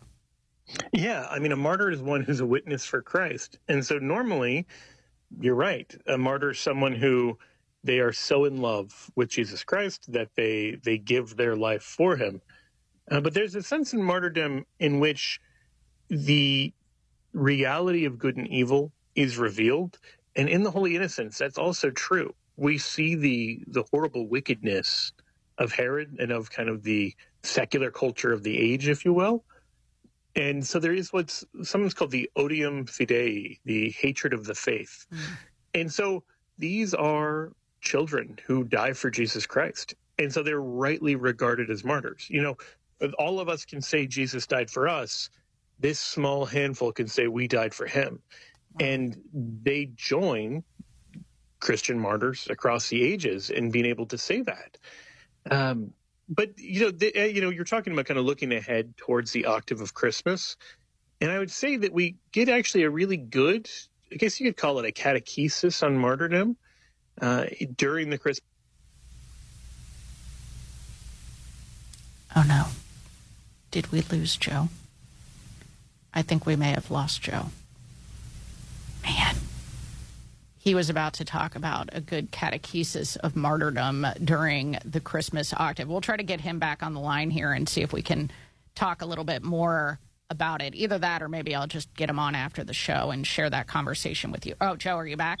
Yeah, sorry, I don't know what happened there. That was weird. Okay, you were just saying a catechesis of martyrdom. Yes, because there's three feasts that are kind of back to back. You've got the Holy Innocents, who, as you've said, they are martyrs in deed, but not in will. They didn't decide to be martyrs, but they were.